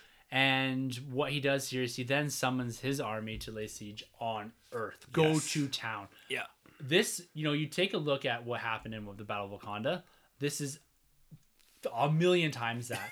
You Dwarfs see it. all of his armies from, everything from the Chitauri, the Outriders, these new beasts that we've never seen before, coming out of the woodworks. Mm-hmm. And this at a point where the shield is shattered as well. Yes. Something Yeah. that we did not expect Yeah. to see. But kind of a callback to Age of Ultron, right? 'Cause Exactly, we see it the shattered. is. The shattered Oh yeah. shield. Shield. Yeah. Yeah, not quite in the same way, but No. yeah, I love brilliant callback. Thanos has cut this thing to pieces. Rogers, he's damn near out. Yeah. Yeah. Can't get up. He gets up, The Thing 2 trailer slaps that shield on. Yes. Busts it up. Yeah. So good. It's that Rocky Balboa moment. You Yeah, know? It yeah, is. He totally. Gets back up. Stands up, grinds those teeth, Yeah. and we get on your left. Oh. We hear, Sam Wilson, cap, Yeah. on your left. Oh. This was the other moment when people went nuts. Yeah. And this is where being in a crowd like this made all the difference. Mm-hmm. So we see everything, like the Ravengers, like everyone comes out through the the portals created by the Doctor Strange and company. Yeah. And we see everyone, like, I just love them building. You see, Yeah. Wasp, everyone just Black boom, Panther boom. walking out. Yeah, Oh, that yeah. walk. Yeah. He walks in Oh. with authority. Yeah, man. Yeah. So good here, and this is where you get the even Howard the Duck and all that. Yeah. Everyone coming here. The Raven, everyone. Spider-Man web swinging. Oh, Oh. so good. And so as everyone builds up behind Captain America in our theater, I don't remember this, Troy. This is the second time. Yeah. Dead silence. Yeah. Dude behind us whispers, "He's gonna say it." Oh yeah. Oh yeah. And then we hear Avengers Yeah. assemble. Yes. It was nuts. It was So nuts. good. So This- good. Another moment Yeah. that I'll never forget experiencing for the first time Yeah. is we said it last week. Yeah. We had to You have say to. it. Well, the build up, Oh, right? yeah. We've been waiting 21 films Yes. for this. Yeah. Right? Yeah. This was a great moment. Yeah. I know you guys loved it. Oh, but yeah. Of course. I mean, you talk about great cinematic battles in terms of scale and scope. Like, I'm just trying to think, like, recent ones that I've come across. It's like this one, like Lord of the Rings had some pretty epic ones. Ready Player One, the final battle was like pretty epic as well. But I mean, this one was like, as I said, it's like Lord of the Rings, but with Marvel superheroes. Yes. Right? Like just seeing like it's like playing chess with like two chess masters, and they're lining up the pieces, and you see like a splash page Right. of like the Avengers and then Thanos' army. And you're just like even if it just like the movie ended there, Yeah. I would have been like a happy man because I was like, that was such a cool Oh, scene, man. just seeing them line up. But like for them to actually then go into battle, In this battle, Oh my god. there's a lot of moving pieces to this Yeah. battle. It is the second, third, fourth viewing when you're going to fully appreciate what's going on. You've got the Black Order in there, but there are some real standout moments in this. Yeah. A-Force. Yes. Come on. Oh. You is that the not all to female mention- Avengers? Yeah, all female. Yeah. You've got, and not to mention, you got Rescue in there as well. Yes. Pepper Potts in the suit, Yeah. the blue suit. Right. But what adds so much weight to that scene of A-Force is Black Widow's not there. Yeah. She's missing. So you really feel that Oh. presence of like, shoot, like Yeah. you lost her. She's done. Yeah. Right? A bit fan Oh. servicey, Yeah. but beautifully. I love the build. Like So it's a bit of a good. toss back too to what happened in Infinity War, right? Like Yeah. she's not alone. Yeah. Yeah. And then we see all the female heroes. Exactly. Like, It's goosebumps. so and you know what? Before that, I turned into like a 7-year-old kid seeing Michelle Pfeiffer's Catwoman for the first time Yeah. because you have Peter Parker holding on to this gauntlet, and then Captain Marvel just comes and is like, "Hey, Peter Parker," and the way she delivers that, I was just like, "Jeez, this is too much for me right now," and I just turned into a little kid there. Don't really know how she knows. I guess the 5-year gap, she must have been informed Yeah. who he is. Oh, but yeah. then she comes, and then the rest of the A-Force comes, and I was like, boom, I'm sold. It's like, yeah, I she's need not that. alone, or we'll Yeah. like watch her. I can't remember what the line was, but they started lining up one by one. I was like, man, Nuts. like, oh, Scarlet Witch. Scarlet Witch, and then like Wasp in Wasp, there. yeah, Shuri. Yeah, Shuri, yeah. yeah, Then they go to town because what they're trying to do here is what I've called running the gauntlet. Literally. yeah. Is That's that great. they're trying to get the gauntlet from point A, from Clint, all the way back, and they're trying to get it back into the quantum realm to take the stones back, get it away from Thanos. Because his idea, and he's proclaimed it, is that he doesn't want to just end half the universe. He wants to end everyone and start Yeah, fresh. he's yeah, pissed. yeah. So this is very different from the Thanos that we've seen in the past, like we mentioned here. A couple of the standout moments we've got here. We got Valkyrie on the horse. Yes. Oh yeah. So good. She's another one that's kind Pegasus, I of, think, yeah, too, Pegasus, right? yeah. Yeah. Yeah. Beautifully done. Scarlet Witch unloads on Thanos here. Yeah. This goes to show how powerful. Finally, she is. yeah. Yeah, exactly. Or Unleashing. Captain Marvel. Sorry, no, No, Scarlet Witch. Oh, yeah. He's has like, a I don't even know who you are. Yeah, And she's like, you will or something. yeah. Because she's pissed about Vision. Yeah. Yeah. Oh, man. Yeah. Yeah, unreal. And again, Carol Danvers returning, the moving of the guns, shooting towards the sky. You're all thinking like, who's coming? Who's coming? Yeah. Yeah. Boom, boom, boom, boom. Here's Captain Marvel. It's so good. There's so much going on here, and not to mention the great standout scene with Black Panther when he's like, "Hey, Clint," and Yeah. gives him the gauntlet, and he runs through, and then you Yeah. got Peter Parker, Spider-Man picking it up. He goes all death mode. Yeah, Yeah. instant kill. Like, Yeah. just taking them all out. Yeah. So cool. Love it. Yeah, Parker, with the small roles here, and they're trying to fill in a lot of space. Yeah. Parker has some of the best lines. Yeah. Coming out of this, his reintroduction, kind of that moment that Tony Stark needs. He sees Peter Parker come, I was dusted, and then the wizard guy said, Yeah. started doing all this Yeah. stuff. And I love how Cap's like, hey, Queens. He just calls them Queens. yeah. Like, call back to Civil War. I love that. Oh yeah, he's like, I got you or Yeah. something. Oh man, Man. so good. Yeah, it's so good. So this whole battle as a whole, guys, Yeah. this to me, we said when we reviewed Civil War that there's your splash page. Yeah. This is a book. Like, you could flip through this. When you get into a good comic book and there's so much detail in the splash page that you sit there and you look through it all. Oh, yeah. Yeah. This is that. This is pause worthy. We're going to be looking at this for years. Yeah. Oh, I'm yeah. sure we missed some big moments in here, guys, but we got to move on to the ultimate sacrifice. So Yeah. the end of this film. Tony Stark wielding a gauntlet here. Now, we see Thanos. He's got it almost on there. And we've got a nice moment with Captain Marvel where he headbutts her and she's just like, what's up? Like, Yeah. So good. so good here. But what'd you think of that quick exchange of the Infinity Stones off the gauntlet into Iron Man?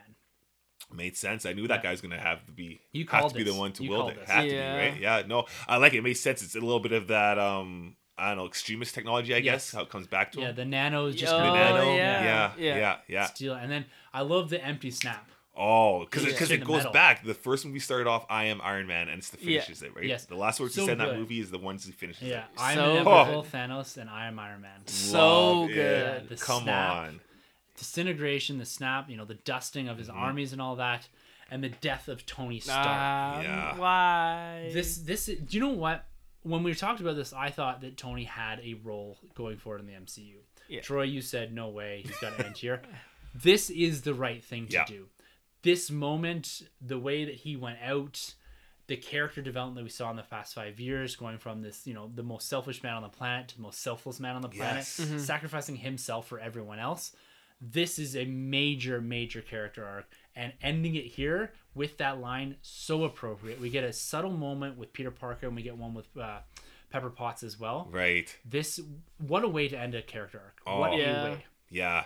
No, it's fantastic for him to go out with the snap.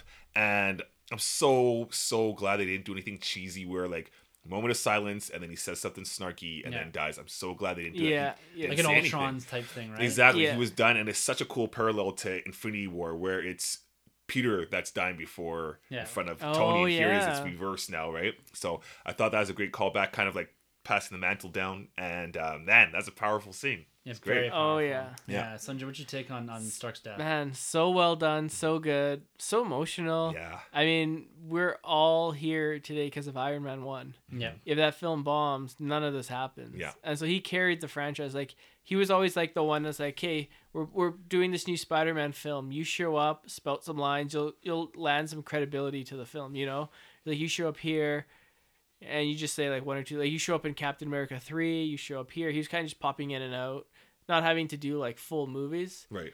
Man, it's just sad to see him go. I wish we would have got one more Iron Man solo film. I just feel like, Because you didn't like Iron Man 3 or just you just wanted well, like a 4-part kind I'd of say saga? both. Like, in all honesty, only Iron Man 1 is one that I'm just like, I really like. Right. And for it to go out with like Tony Stark, who's created this, like he started this whole franchise, and he's kind of like one of my favorite characters. Mhm. For him not to get like a second film that I just like really dig. Like, I know he's like in tons of films that like I really like in the MCU, but for him not to get like a second solo outing that's like really good is just like, But man. do you take his arc from Civil Oh, yeah, War like, and it all definitely- that? Age of definitely Ultron even. works. Yeah. Yeah. But like just to see like like a proper Mandarin or something like that, you know. I guess like Yeah. I don't really know too much of his villains, but like just thinking like it's gone, and I guess like as he says, part of the journey is the end. Yeah. And I got to get over that, but I would have loved to see. I wasn't ready to say goodbye. I wonder if this is more Robert Downey Jr. saying goodbye to the role. I think it's the writing. Yeah. You Like, I'd say I think so. I think it's the way you need to. But do you end think this. he could have like pulled rank and say, nah, writer, like I'm coming back. Like don't write me out. Yeah, like, and there's ways you can get around all of this, right? Oh yeah, But like they could easily like, go back in time. I and, think if you for a character to go out on top like this, for Downey to take this character and say, I've solidified myself. Here's the Infinity arc, start end with Iron Man. Yeah, it's brilliantly done. Brilliant. You would, if you have a character that you've invested that much time and effort into, this is what you want him to go out on. Yeah. You you're not going to argue it. You're not going to pull a Mark Hamill here. I think you're going to accept it. You're going to like your ending, and you're going to move on. But yeah, like what a way to go out for this character. I'm sure we'll hear him later on in future films, like maybe some kind of hologram. Not necessarily him putting back the suit or anything like that, but I'm sure we'll have like sprinkles. Yeah, because he's been Tony Stark. Like those videos he's made. They're like, oh, pull up this video and stuff. There's things they could do. There's AI. There's all. If they really, really wanted to, they could. Yeah. I don't think they will. I don't think they'll ever actually bring him back. No, I don't think and so I hope not, because it would lessen the impact of this. It would. Well, that's it. It's the stakes. We've established the stakes matter here. Yes. Let's keep them. Right? Yeah, if they come back and they're like, oh, we just pulled you forward from 2012. Be like, what the hell? Yeah, exactly. So, fallout from all of this. We've got the death of Tony Stark. Hawkeye returning. Banner's a bit injured here. But Thor, he's passed on that mantle to Valkyrie to run New Asgard, and he joins the Guardians of the Galaxy. I did not see this coming. The Asgardians of the Galaxy. Yeah. New comic book run recently. In stores now. I presume that he's going to be in Guardians 3. He has to. Do you think it'd be Guardians 3, or do you think it'd be like after? So Guardians 3 could be... Well, because I didn't know if they were going to do like Guardians 3, which takes place before Infinity War, and then a rebooted Guardians 4 would be as Guardians of the Galaxy kind of thing. But I think James Gunn is executive producer on this. Yeah. So maybe he's the one that said like, hey, for Guardians 3... Yeah. They're setting up it, right? Yeah. I put Thor in the script, so at the end he has to join it. Yeah. Or maybe, as you said, maybe it'll be like a prequel, but I don't know. If they don't promo material, if they don't have someone going spray painting, taking the G off and putting the A, S, and then them stopping before putting the ass. That's very right. Asgardians of the Galaxy. Very Deadpool. He fits so well. Like his relationship with Rocket and Groot and Chris Pratt. And Chris Pratt is like I can eat that up all day. Them arguing over, of course. Yeah. You are the leader. Yeah. And to me, that's the best Thor we got. Like comedic chop wise, that's the best we got out this whole film. So good. Yeah. Really good. I like where they left him. And Steve Rogers. Okay, Troy. Yeah. Oh, man. That time stone, right? Troy called this from the first trailer that they were going to leave Rogers back in time. I said, no effing way are they ever going to do that. And here we are. So it becomes Steve's burden to return the Infinity Stones back to their place in the original timeline, and Mjolnir as well.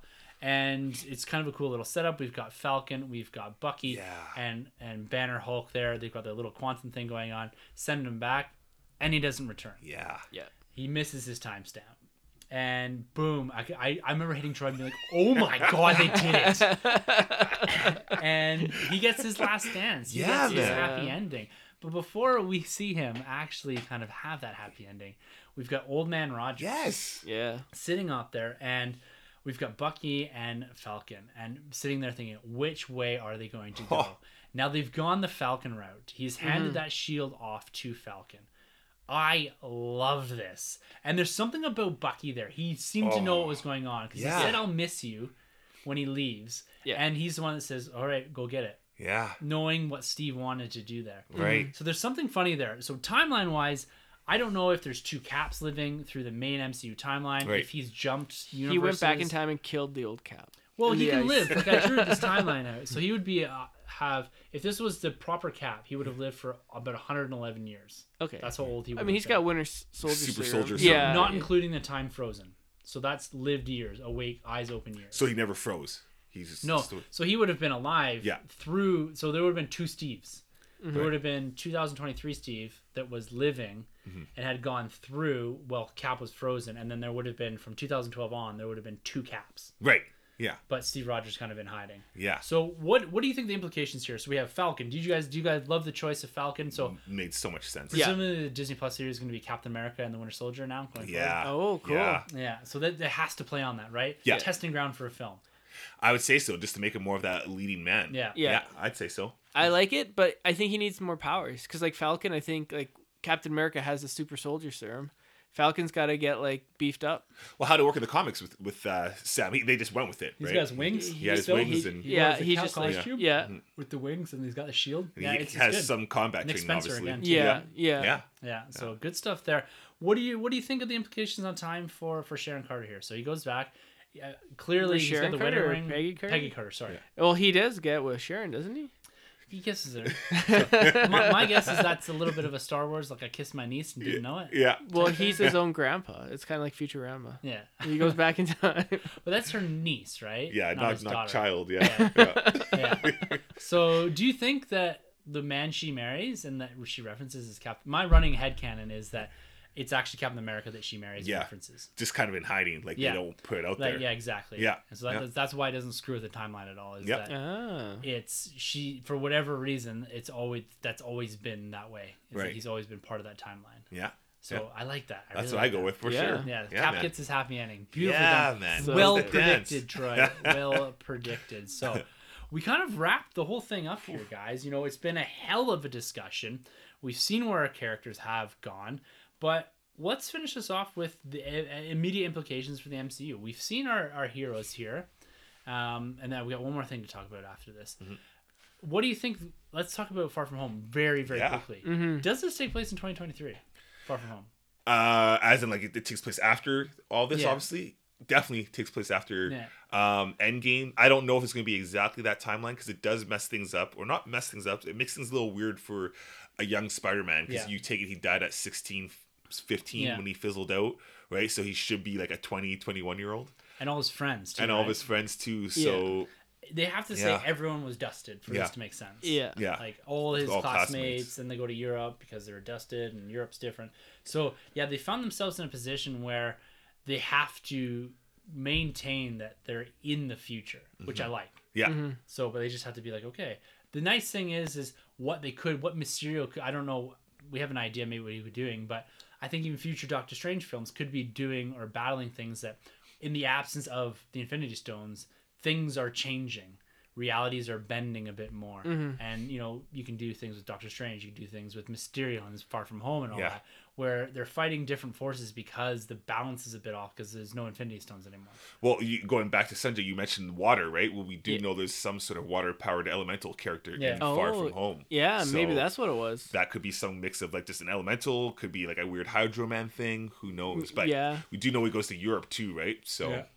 could That's take true. play. Yeah. Yeah. So yeah, big implications here, and hoping that they maintain this time jump. Like they have to, Yeah. in my opinion, which would be really cool. So let's cap this off, guys. Here, so there's no end credit scene with this.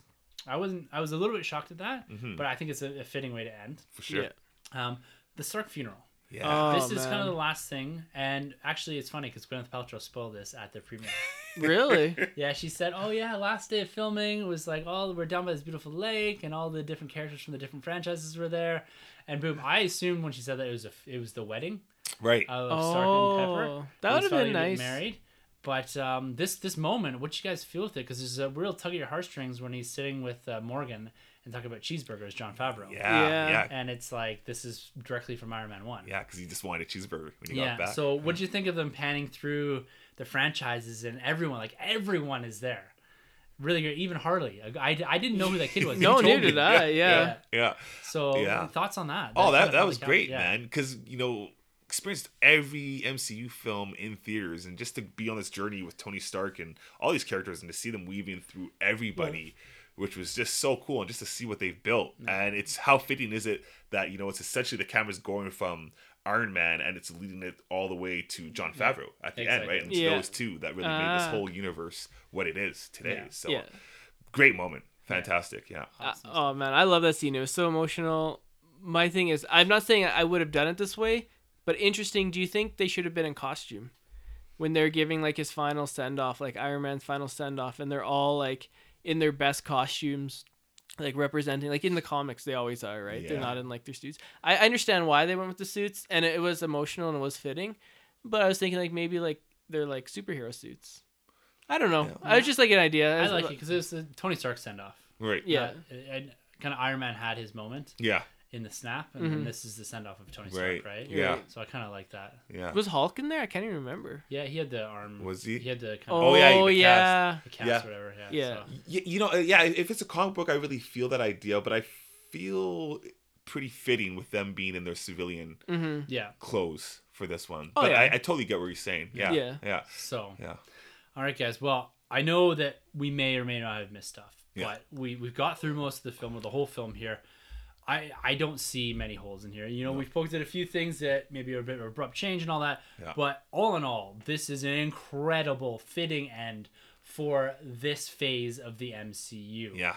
And the last question I have to ask you guys. Yeah. Final thoughts and recommendation. Troy, final thoughts on Endgame. Do you recommend it? You know what it is, man. This movie did wonders for me. Like I said, it's a comic book nerd's dream to see these characters well represented on the big screen, apart from maybe Thor's a little bit. But no, honestly, this movie nailed it. What I liked the most, even though I got a couple predictions in here, but I had no idea what we were really in store for throughout this whole trip. It lulls a little bit in the middle, but for me, that, like I said, that hour and a half is just comic book gold. Score we mentioned is one of the best scores we've had out there. There's so much to digest about this film. I can't wait to go back out there and see it again like 10 times. But this is a must-have. It's such a good ending to the franchise. Like, you could now walk away after this exhausting journey and be like, okay, that's it for me. Yeah. And you're done.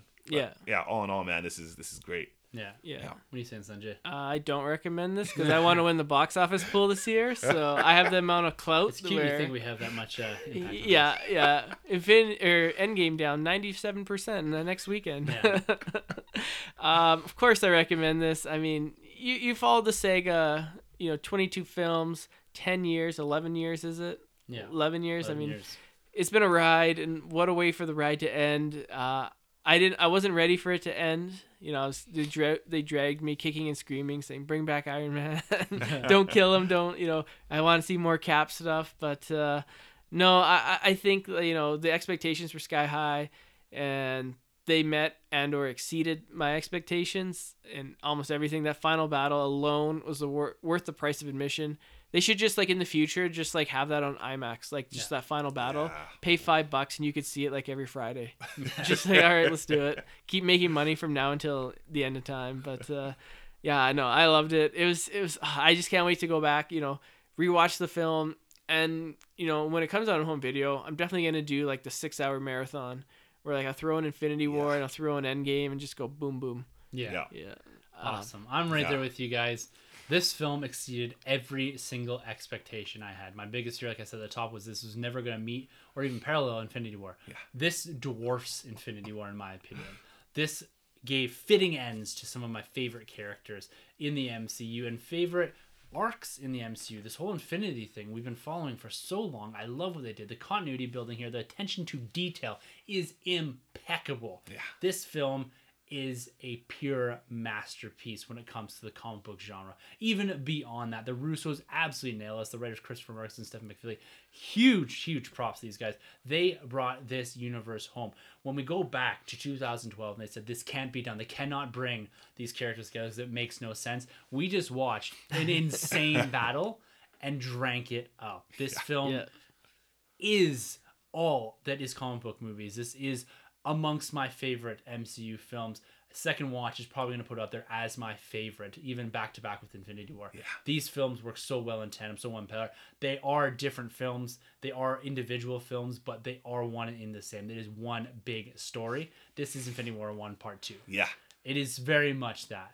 I get what they did, and I get what they did this year, but all in all, yeah, guys, this is a breathtaking film. If you are a fan of the MCU, you've seen this definitely, and you can appreciate it. So, yeah, for me, this is, the pinnacle of what we're seeing here. I do not think we're ever going to get a film like this in this genre ever again. We'll never say never, because, like, Phase 4 is going to be don't think Black it's ever Panther, gonna get Captain Marvel, Spider-Man. And X-Men. X-Men, Fantastic Four. I guess I'll never say never, but I'm still going to Galactus, say Doctor never. Doom. I mean, you never know, right? But the thing is, I hope we do.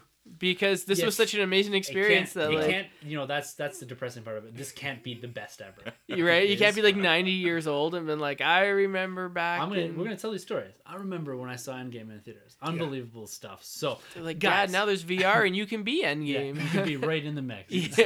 Yeah. All right, guys, we are pushing our limits here. The wives are going to be a bit upset, I think, with this one, but we had to get down. We had to talk about this. This is a big behemoth of a podcast, but hopefully you guys have enjoyed. If you'd like to be part of this conversation, if you'd like to add to anything we've said, or if we have missed something big, please let us know at thenerdrm@gmail.com. You can always hit us up on Twitter at #TheTwitterGang. Our handles are also at the end of the episode. You can find everything we do on thenerdroom.net as well as StarWarsCommonwealth.com. So make sure you're checking out everything that everyone's doing over there as well. There's going to be some commentary as well coming from some of the podcasts on Endgame. So if you like different opinions, different ideas, make sure to go check some of those out too. As always, we got to give a shout out to our man Rob Wade over at Emotionally14.com that endorses this podcast each and every week. So go check out everything he does over at Talk Stores as well as Emotionally14 over at Emotionally14.com. So guys, man, that was I am out of breath. I'm tired. I'm exhausted. This movie is top of the list for a must-see, repeat viewing, maybe multiple times beyond that. But with all of that being said, let's wrap up MCU Phase 3, the Infinity Saga, with a thank you very much for listening. Thank you guys very much for entering the Nerd Room this week. So, for the Nerd Room, I'm Tim. I'm Troy. And I'm... And thank you very much for entering. You're back. The Nerd Room. This has been a Nerd Room podcast production. You can find our hosts Tim, Troy, and Sanjay on Twitter at TheNerdRM, TroyTheBoy87, and Sunjabby. For more content from the Nerd Room, check out thenerdroom.net, and don't forget to subscribe to the Nerd Room on iTunes, Podbean, Spotify, or wherever you plug in. Be sure to head over to StarWarsCommonwealth.com to find more podcasts from Star Wars Commonwealth Podcast Network, including Talk Star Wars, Tumbling Saber, Generation X-Wing, Road Squadron Podcast, San Diego Saber's Radio Podcast, Tatooine Suns, Retro Inc., and the Sandcrawler Podcast. Follow Star Wars Commonwealth on Twitter at SW Commonwealth and take your first steps into a larger world.